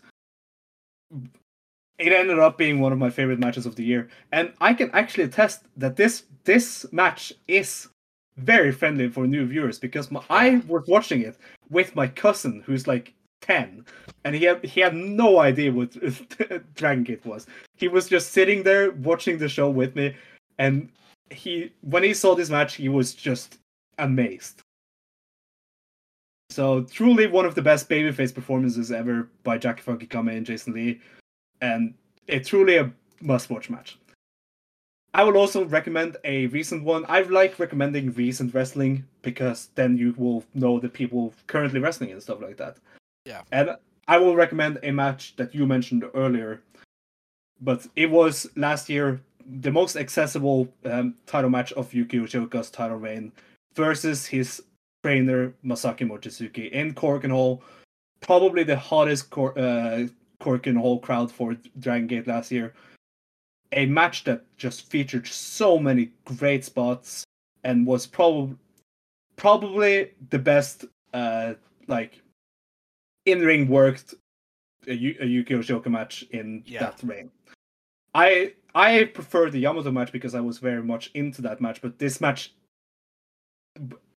as a just wrestling match is so spectacular. That's huge. It's a great recommend.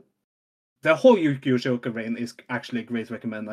But if you watch all the matches, I think you gain something from them. But that to me was the best one. The only backstory you need to know about this is Masaki Mochizuki was Yuki Yoshioka's trainer. This was him coming out and trying to put the young guy down. And yeah, that's the story. Go watch it. 26 minutes in Korakuen Hall. Really great match. Yeah, absolutely. Like I said, watch all of those matches with Yoshioka's title reign. Watch all the Twin Gate matches on Kobe Worlds if you can find them, because there's been historically some great ones. I remember the Kai and Yamato versus Big R and Eita match from a few years ago. Yeah. That was before the pandemic. That was a fantastic match. Kai has been a part of some underrated tag teams in general in DG, but there was Tosawa and Takagi versus Eita and T-Hawk match from 2014. That was a great match. Fantastic Twin Gates Kobe World match. Yeah, Big R and Yamato and BB Hulk and Benkei. That was another great Kobe World Tag title match or Twin Gate title match. Man, I'm telling you, all the Twin Gates at Kobe World is where you got to go. If you want great tag team wrestling, that's where you look right away. Another really great open the Dream Gate title defense was AEW's Pac defending it against Pac against Casey in 2019. That is a match that is synonymous with my fandom for Casey. You see one of the best babyface performances from Casey in Defeat, and Pac just being the most dominant heel foreign champ.